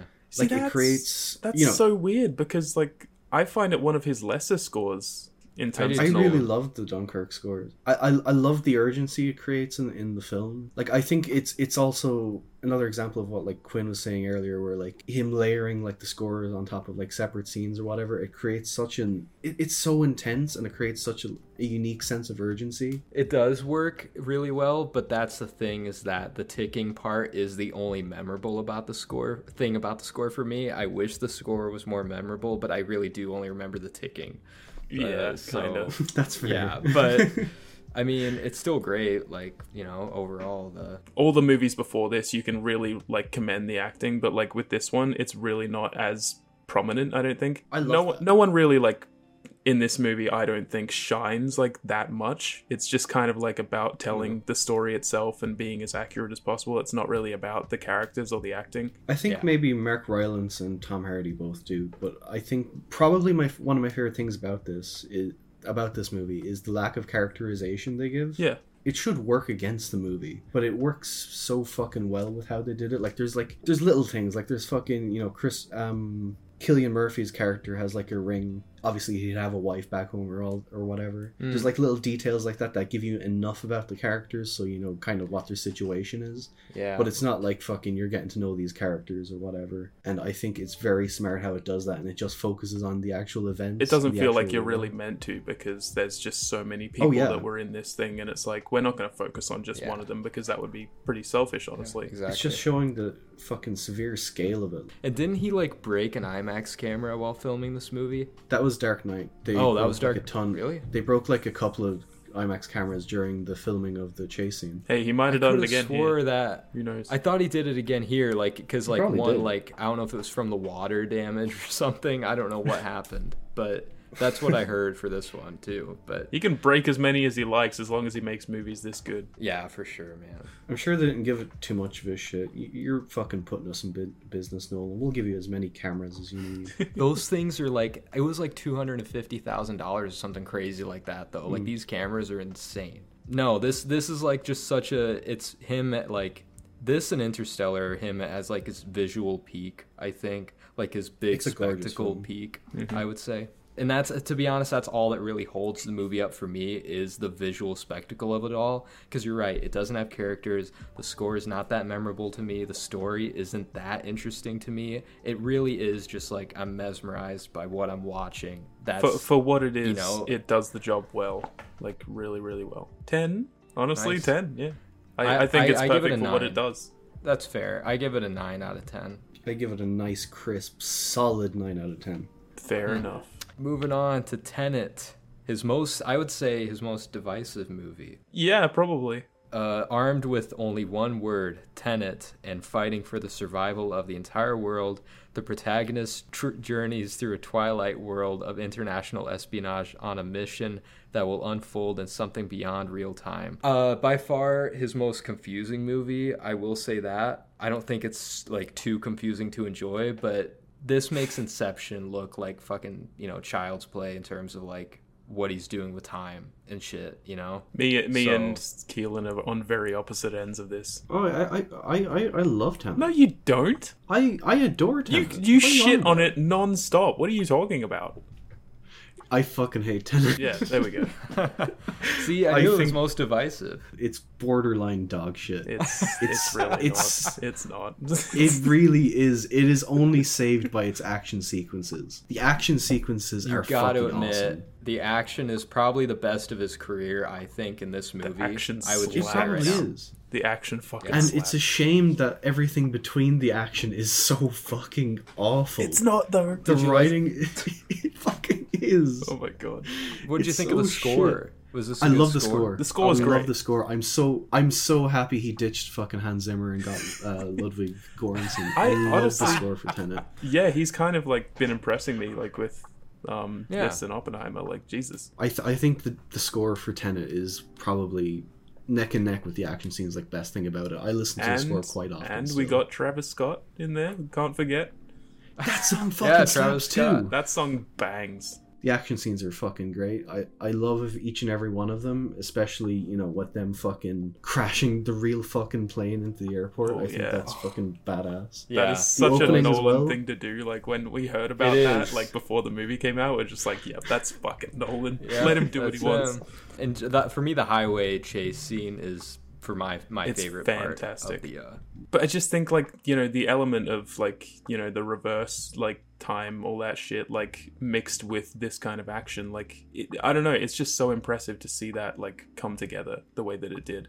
Mm-hmm. I really like the concept of the movie. I do, and I like the dialogue, I like the story. I just think it's, like, so fascinating, personally. There are plot holes, but like you said, you can suspend some disbelief in some shit and just, like, go along with it. And I just go along with Tenet. I saw it like 5 times in theaters. I fucking loved it. I think I only saw it twice in theaters, but I couldn't stop. I was loving it. My cinema closed down in time for me to want to see it a second time, but I've seen it twice. Yeah. And it got worse the second time.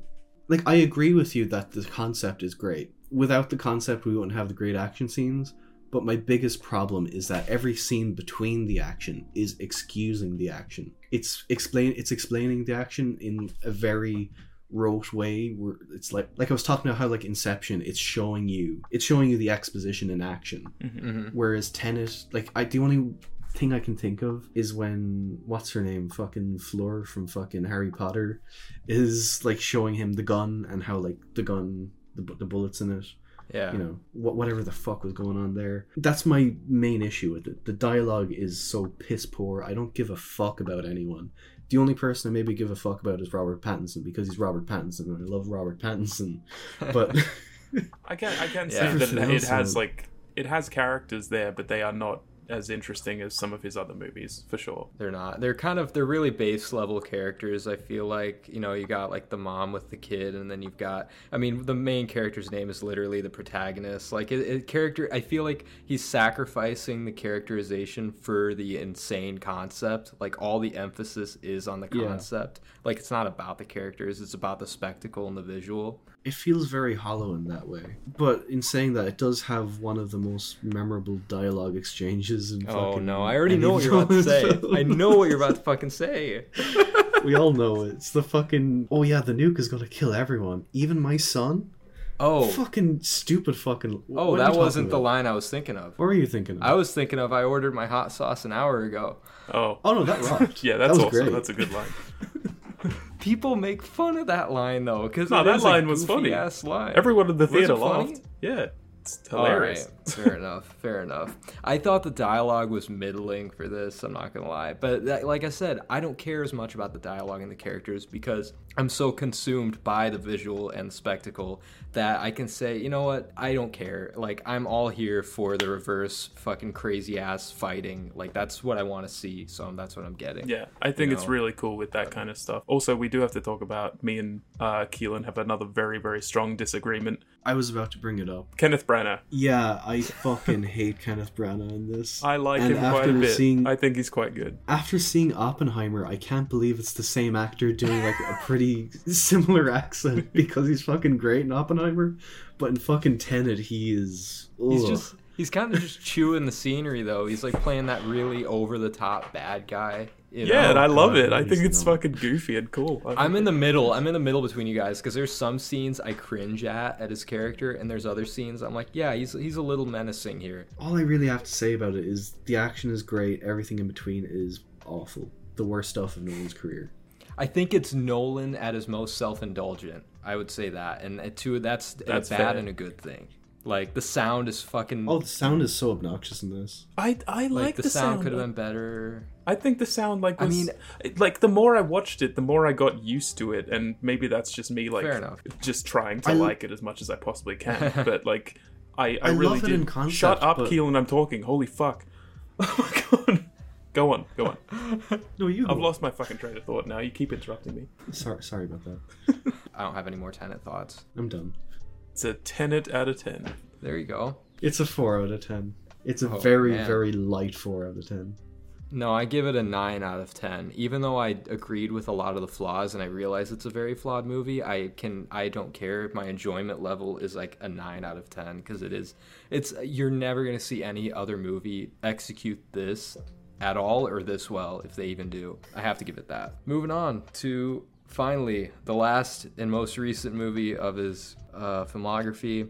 Nice short and sweet synopsis too. For Oppenheimer, the story of J. Robert Oppenheimer's role in the development of the atomic bomb during World War II. And it's his longest movie, right? Yeah, by far. It is, yeah. It's his only one to break 3 hours, right? It just barely breaks 3 hours. It's like 3 hours and like 48 seconds or something. But it doesn't even feel like it, though. To me, it didn't. Oh, I feel thought it felt it. I thought. Oh, it felt you felt it? Really?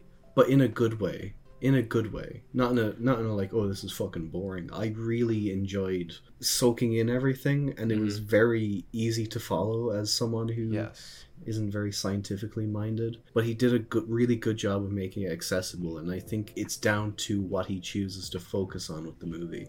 And I think it's very smart what he did with it. Yeah. And I think everything is absolutely like needed. Like there's nothing I can think of that you should cut out of the movie. Maybe like stuff about his personal life. The introduction of the line.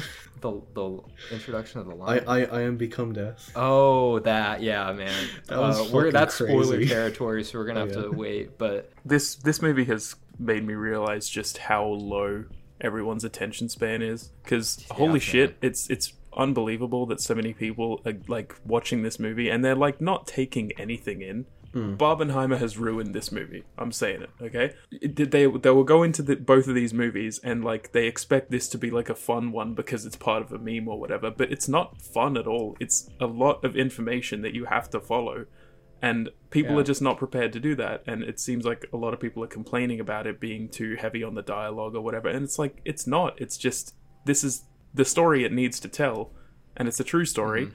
And if you want to learn about it, you can. But if you're just going to go there for a shit meme, then, like, don't fucking bother. Like, it's... Yeah. I hate people. Like, I don't expect the teenage girls that are, like, on the internet only learning about Oppenheimer and Christopher Nolan through TikTok and Barbie. Like, they're not going to enjoy this movie. Like, they're just... Some of them might, but what are they expecting? I mean, this is a movie that takes itself very seriously but should be taken seriously, and like it's a 3-hour historical biopic about the nuclear bomb.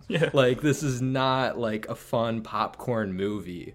You know, but that's what people are expecting, I feel like, which is stupid. But you know what, go see it because you're giving him more money so he can make more of these movies, so please go see it. Why not?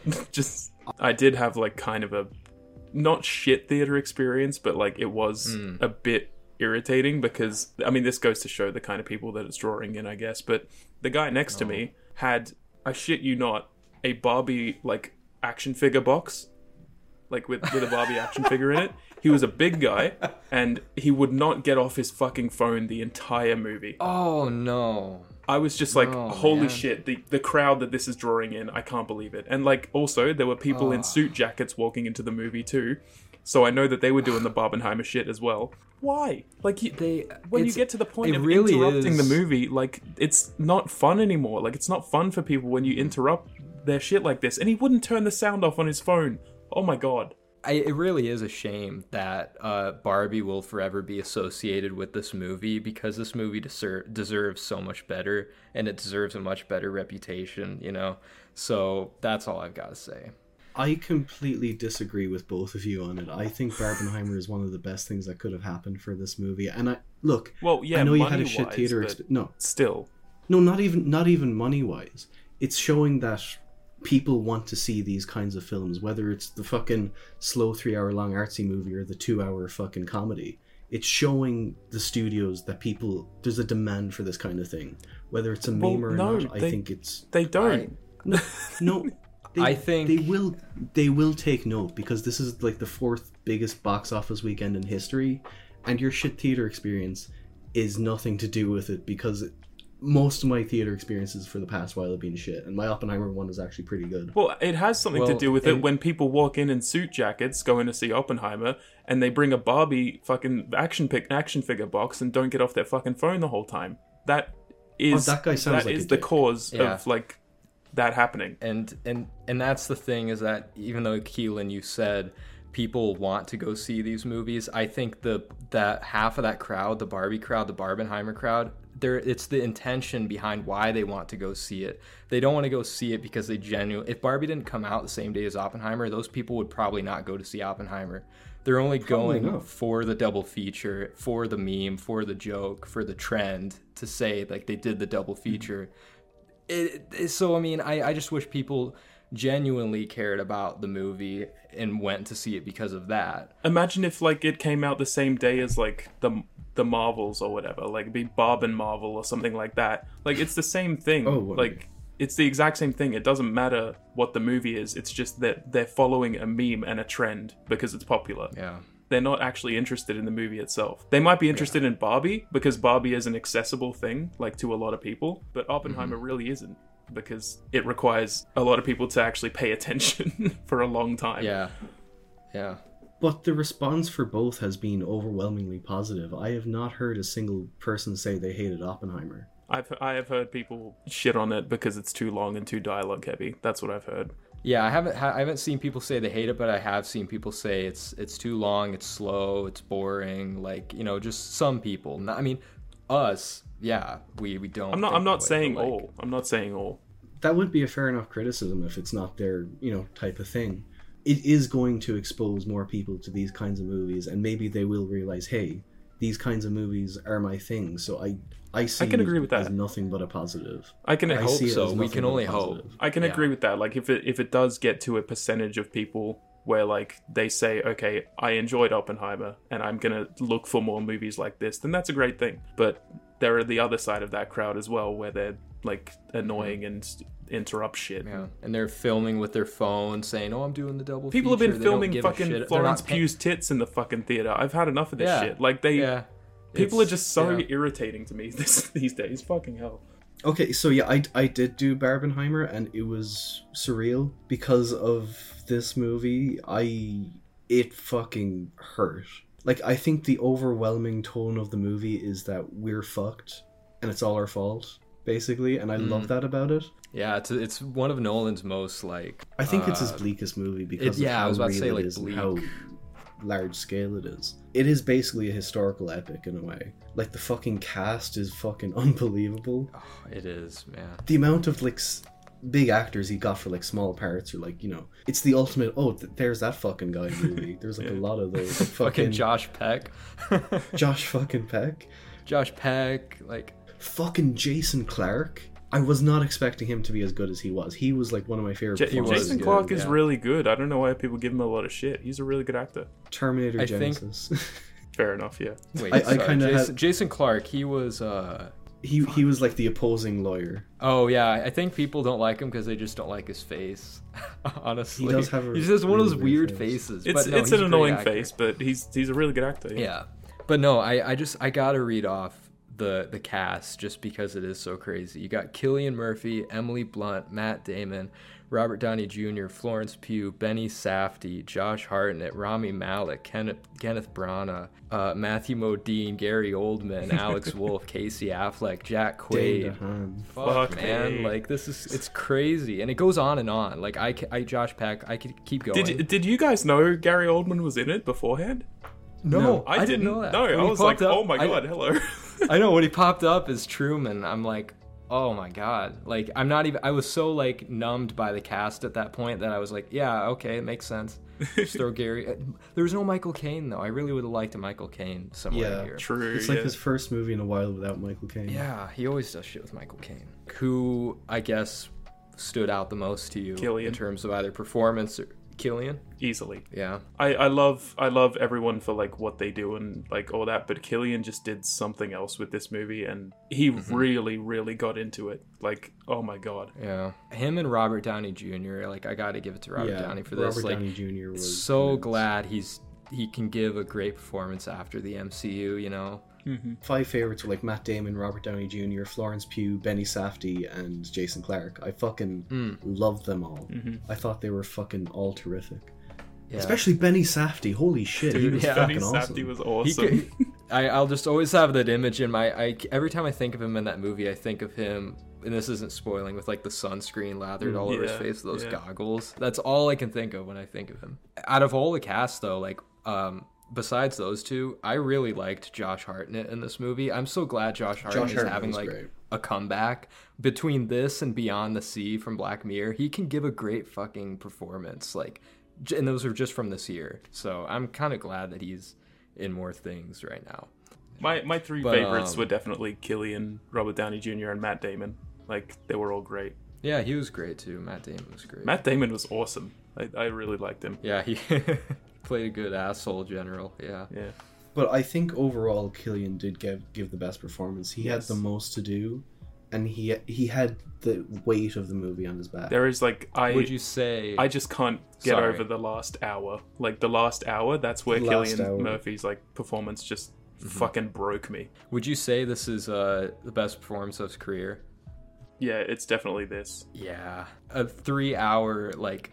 And it's almost every scene basically includes him, which is crazy too. Like, at least it feels like it. Well, you really like 28 Days Later as well. Yeah, I do too. I love 28 But Days his Later. performance necessarily, it doesn't really like stand out as like the best thing about that movie. It's a great performance, but that's my favorite movie with him. But that's not his best performance in my opinion. Mm-hmm.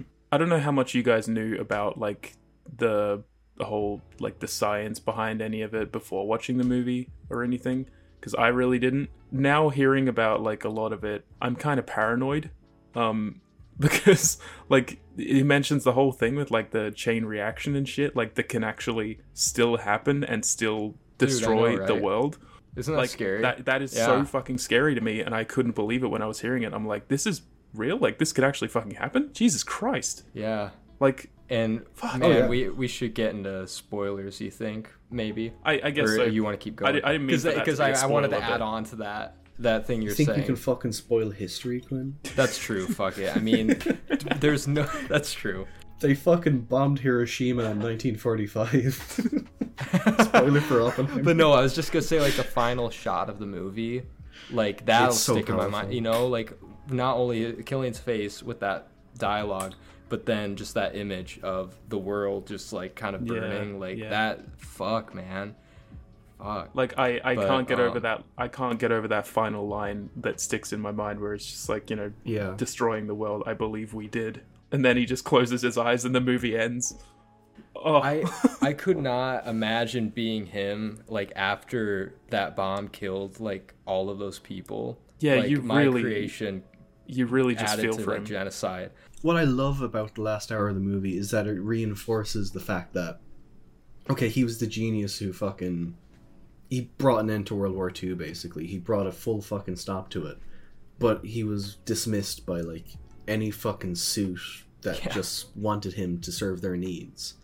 Yeah. And the fact that, you know, he gave these fucking assholes the power to destroy the world, like, that was so felt in that last hour. Yeah, I just can't. I can't get over how much I can't get like corruption and bullshit there was with all of this. Like, it's so upsetting. Like that they did this to this guy. Like, I think my favorite scene in the movie was the scene where he's given the speech in that like small hall. Yes, that was fucking. And then he's seeing visions of like everyone just like fucking melting. Like in theaters, that was painful for my ears as well. But it's like, oh man, like I'm feeling it. And to me, the most effective part about that wasn't even the visuals, like of the woman's face, like all fucked up. It was the sound, like the fact that, like, because it was kind of like all these cheering people, and then suddenly their voices are just like silenced, just as if the bomb was dropped on them. Like all those voices screaming were silenced. And that scene was built up to so well. Like there's like the constant motif of like the stomping feet, like that's playing like a lot in the first 2 hours or so. Like that pops up at times, like you even see a few shots of it. But when the actual scene happens, like that whole scene is so fucking disturbing. Like this is probably the first horror film that Christopher Nolan's made, because that last hour is terrifying. That's true. It is. Yeah. It's terrifying, and it's true. You know, it's prescient as well, because we still have the power to fucking destroy the world. Mm-hmm. Only more countries do now too. We're not the only ones with nuclear weapons now, which is, it's terrifying. You know what? Someone will watch Oppenheimer and be like, "Hey, I can make that chain reaction happen. Let's fucking do it." No. Yeah, some men just want to watch the world burn. I had to bring in the Ties back to Dark the Knight Joker. quote. Why the hell not? Yeah, it's fitting. Yeah. But But the whole Los Alamos thing was so fucking. It was so interesting as well. Like how they fucking like. Obviously, there's some things that are left out of the film, like from how they history. like built a small town, basically. Yeah. Yeah, and that was cool. I guess kind of the upsetting thing about it is like in real life they kind of forced like a bunch of Mexican tribesmen out of that area or something like that. I think I Yeah. remember reading that when I was a bit younger. But Yeah. you know, everything else like that didn't have to be in there. That's not what the movie is about ultimately. Like I saw some people complaining that they didn't show the nuke going off in Hiroshima or Nagasaki. You don't need to Which- see that. No, though. you don't know need what to it's see about. that. You don't need to see Yeah. that. The Trinity test alone is like, you know, that's enough. You know the scale of But it, even you the know way power of the it. way that you start to hear about like what actually happened, like it's something that doesn't need to be shown. It was just you hear that the character hears about it, and then Yeah. like You his see like his trauma immediate from reaction. there is like just unreal. Yeah. Like, he Speaking really- of the Trinity test. Yeah. Oh, sorry. No, you I was good, just you about good. to say that was probably my favorite part of the movie. I mean, I know it's a basic answer for like my favorite part of the movie, but it was built up so well. It's one of the best scenes of Nolan's career. Yeah. Probably. It is so fucking effective, and like the build up to it, it takes its time. I think the scene takes like 10 minutes before the actual nuke goes off, Yeah. and it's so fucking tense. The sound design is superb. All the acting is fucking great. Like I love when like they're laying on the fucking beds or whatever, and like with Jack Quaid in his car, and Yeah. like, the guy's offering him glasses, and he's like, "Oh, don't worry about it. Like the screen will fucking protect me from UV rays." Yeah. I fully thought that was going to be like a thing where like the fucking glass shattered and fucking killed him or I something. thought so too. I thought that was gonna happen. But that scene, it really is built up so well though. Just seeing it from all the different characters' perspectives, and then just how it's like silent when it goes off, and then you're just kind of like in awe of like the visuals, and then just that fucking like shock of just like when they get hit with the aftermath of it. I was holding my bladder for like that whole 10 minutes of that build up and I really had to go to the bathroom, but I knew that it was building to that, and I was like, I don't care if it hurts. This is going to be the best fucking part of the movie.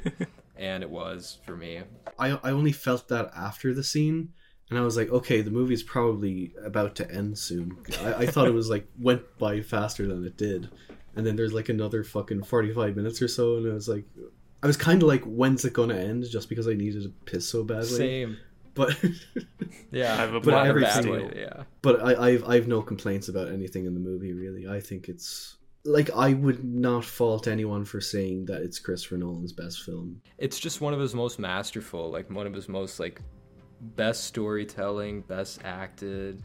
I don't know. It ties together like everything that he's ever done in his career. I think it ties in like all the, you know, all the fucking time stuff, and all like all the chaos stuff. Big His ensemble interest in cast. like professionals and stuff. And apparently, you guys know that fucking Christopher Nolan's other brother that isn't Jonathan, he was a hitman. You know that, right? Eh? What? What? Christopher Nolan has a brother who was like a professional hitman, What the fuck? What are you and his talking? his code name was Oppenheimer. What? What do you mean a professional hitman? I know Jonathan He was a Nolan hitman. writes some of his movies with him. Christopher Nolan's other brother is a hitman. He has like two brothers, Jonathan and Oppenheimer. That's not a joke. His brother is like an actual hitman. Where'd you I hear think this? I've known it for years. Like it's common knowledge.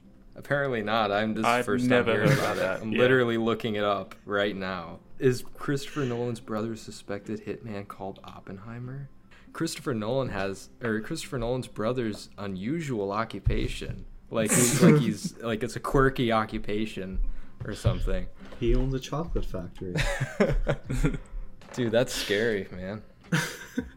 That's some weird ass like that. I'm gonna look at this movie kind of differently now. Like he made a movie about Oppenheimer, but his There is like a brothers- personal aspect to it, if that Yeah. is true. And for half of it being such an intimate movie, it also feels like his biggest scale movie, and it is probably because it's about one of the tipping points in history, basically.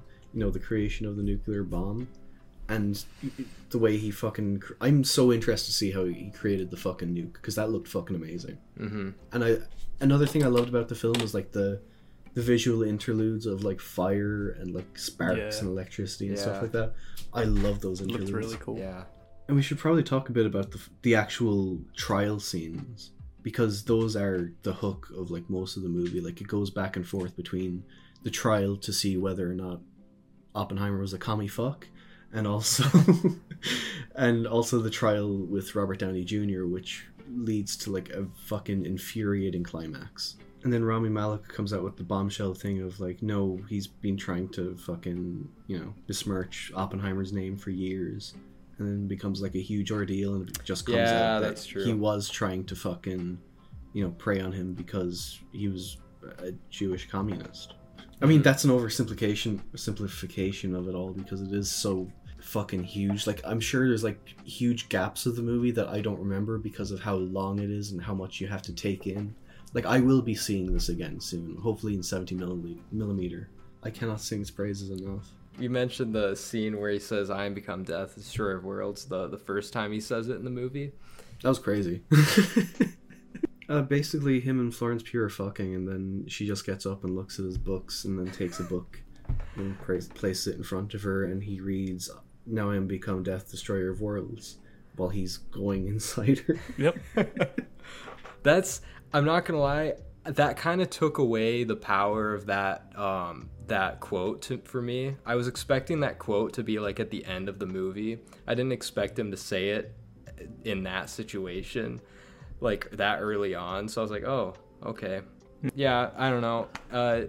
Amazing movie by Nolan, 10 out of 10. I'm just giving it it's a 10. I'm probably giving it a 10, yeah. It's a 10. It's one of Nolan's best films. It's probably his masterpiece. Yeah. Hell It yeah, is probably we all one agree. of the best movies he's ever done. All right, well, finally done talking about that. So we're going to get into our rankings of these 12 movies. All right, so my number 12, Insomnia. Mm-hmm. It's just my least favorite. So my number 12 is Tenet. To no one's surprise. Fair enough. Sounds about right. My number 12 is Insomnia as well. My number 11 is Tenet. So I still love it, but it is very flawed in some ways. So, yeah. My number 11 is Insomnia. My number 11 is Following. Number 10. My number 10 is Dunkirk. I like it a lot, but I need to rewatch it. I need to. So, 10 Dunkirk. My number 10 is Following.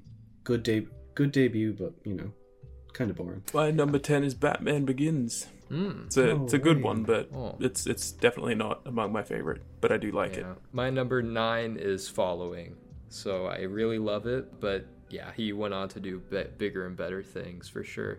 My number 9 is Interstellar. My number 9 is Dunkirk. My number 8 is Batman Begins.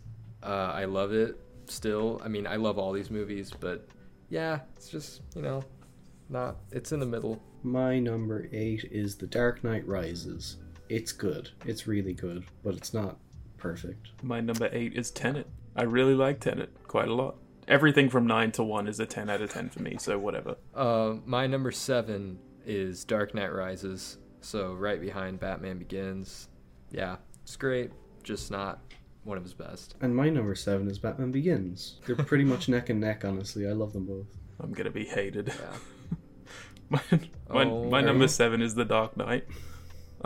Whoa, what? Oh, that's fine. I love it. It's a 10. I fucking love it. But among the rest, it's number 7 for now. Oh, my number 6, smack dab in the middle, is Interstellar, which I need to rewatch. It was close to making the top 5. It was close. My number 6 is Memento. Ooh. Great movie. I need to rewatch it. But it's number 6 for now. My number 6 is The Dark Knight Rises. Oh, The Dark Knight Rises is above The Dark Knight. Yeah, I've always preferred it. I'm Okay, sorry, I just always have. Yeah, that's fine. I hate no, I it's hate you fine. for It's that just, I hate you for that one. it's a hot take. But I know it's a hot I mean, take, fair but enough. yeah, I just love it. Yeah. So, my number 5 is Oppenheimer. So it did make it into the top 5. wow. Just barely. Hell yeah. So hell yeah. It's a great movie. My number 5 is Dunkirk. I love Dunkirk. My number 5 is Memento. Very fucking amazing movie. Love it. My number 4 is The Prestige. Yeah, amazing movie. Perfect. Almost top 3. Almost. My number 4 is also The Prestige. My number 4 is Interstellar. Masterpiece to me. And it means a lot to me, so yeah. My number 3 is Memento. It's just one of the best revenge mysteries out there. 10 out of 10, of course. Okay, my number 3 is Oppenheimer. I can't stop thinking about it. Nice. Cannot stop thinking about it. It is brilliant. It is. My number 3 is also Oppenheimer. Ooh, let's go. Yeah, it just did something to me, and I fucking loved it. I didn't expect it to be top 3, but it is. My number 2 is Inception. I really would like to have it be my number 1 because it is one of my favorite movies of all time. It's in my top 20 of all time, but yeah, it's just number 2. It's fantastic. My number 2 is The Dark Knight. Hell yeah. I'm the Joker, baby. Jesus. My number 2 is Inception. Inception's fucking amazing. Nice. My number 1 is The Dark Knight. It was my favorite movie for a lot of my life, and in my heart it is still my favorite movie. In a way. Yeah, my number 1 is fucking Inception. It's a masterpiece. It's Nolan's best in my opinion. So emotionally intelligent, so smartly written, edited. It's great. I love it. Love it to death. My number 1 is The Prestige. Maybe always will be. I don't know. There's just something about that movie. Cool. Love it. Prestige rules. It's great that we all have 3 different favorites. Yeah, That's I like really fun. that. Yeah. I like that too. So let's get into listener questions. For this one, you should drop a nuke in between it. The fucking Modern Warfare 2 tactical nuke inbound fucking sound. Tactical nuke inbound. Listener questions. We'll start with old child support _. Why did Nolan blow people up? I don't know. I don't know. He fell asleep during the movie, so I don't think he watched it. Okay, moving on to Film Forager. Referring to Insomnia, without spoilers, what are some other actors who normally act in one genre but surprised you when they stepped into another genre? Adam Sandler, I guess, with Punch Drunk That's what I Love, was but gonna also say, Uncut Gems. Another one, which you would probably agree with, Liam. Brawl in Cell Block 99, Vince Vaughn. Oh, yeah. Is that, Oh, he rocked. He in was that. fucking Yeah, great in great that. in that. Yeah.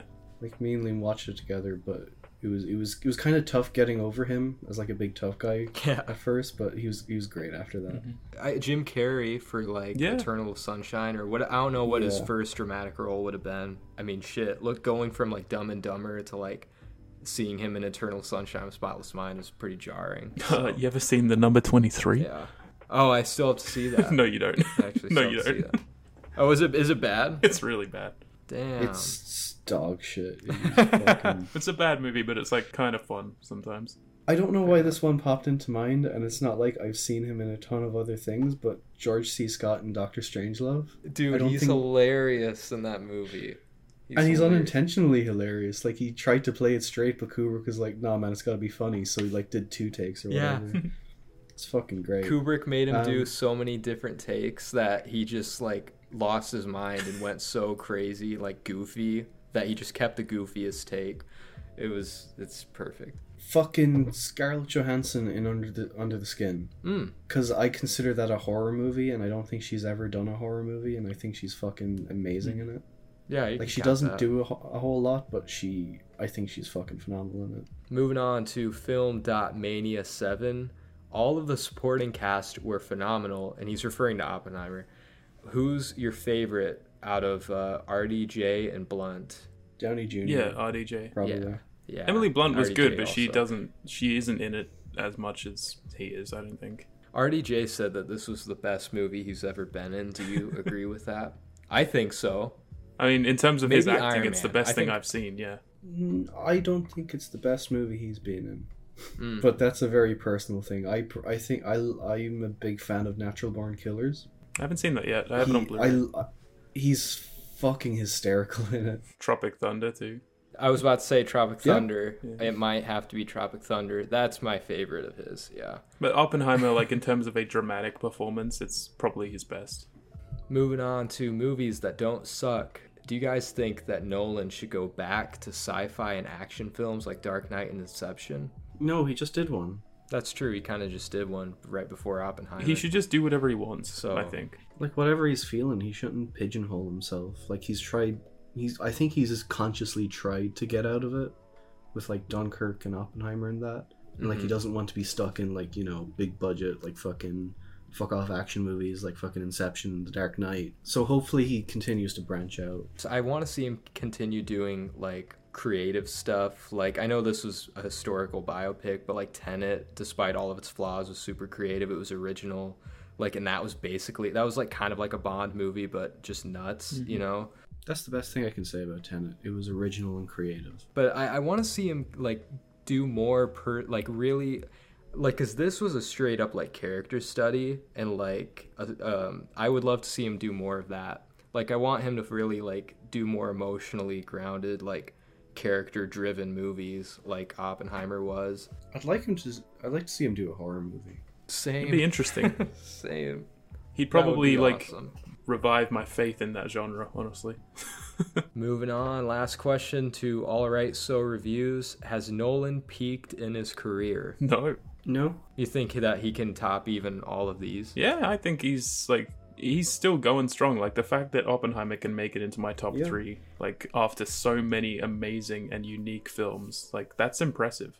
I believe that he can, like, outdo himself in the future. That's true. Like currently I wouldn't call him one of my favorite directors, but he's always going to be a director that I'm excited to see a movie from. Mm-hmm. Much like Shyamalan, like you said, it's a cultural event whenever a new one comes out. Like, It is. I used to always think that he did peak with The Dark Knight and Inception, like that between those 2 years. I thought, like, Nolan's never going to reach that mark again. And to be fair, I don't think any movies are ever going to overtake those two for me. But no, he's still making quality freaking movies.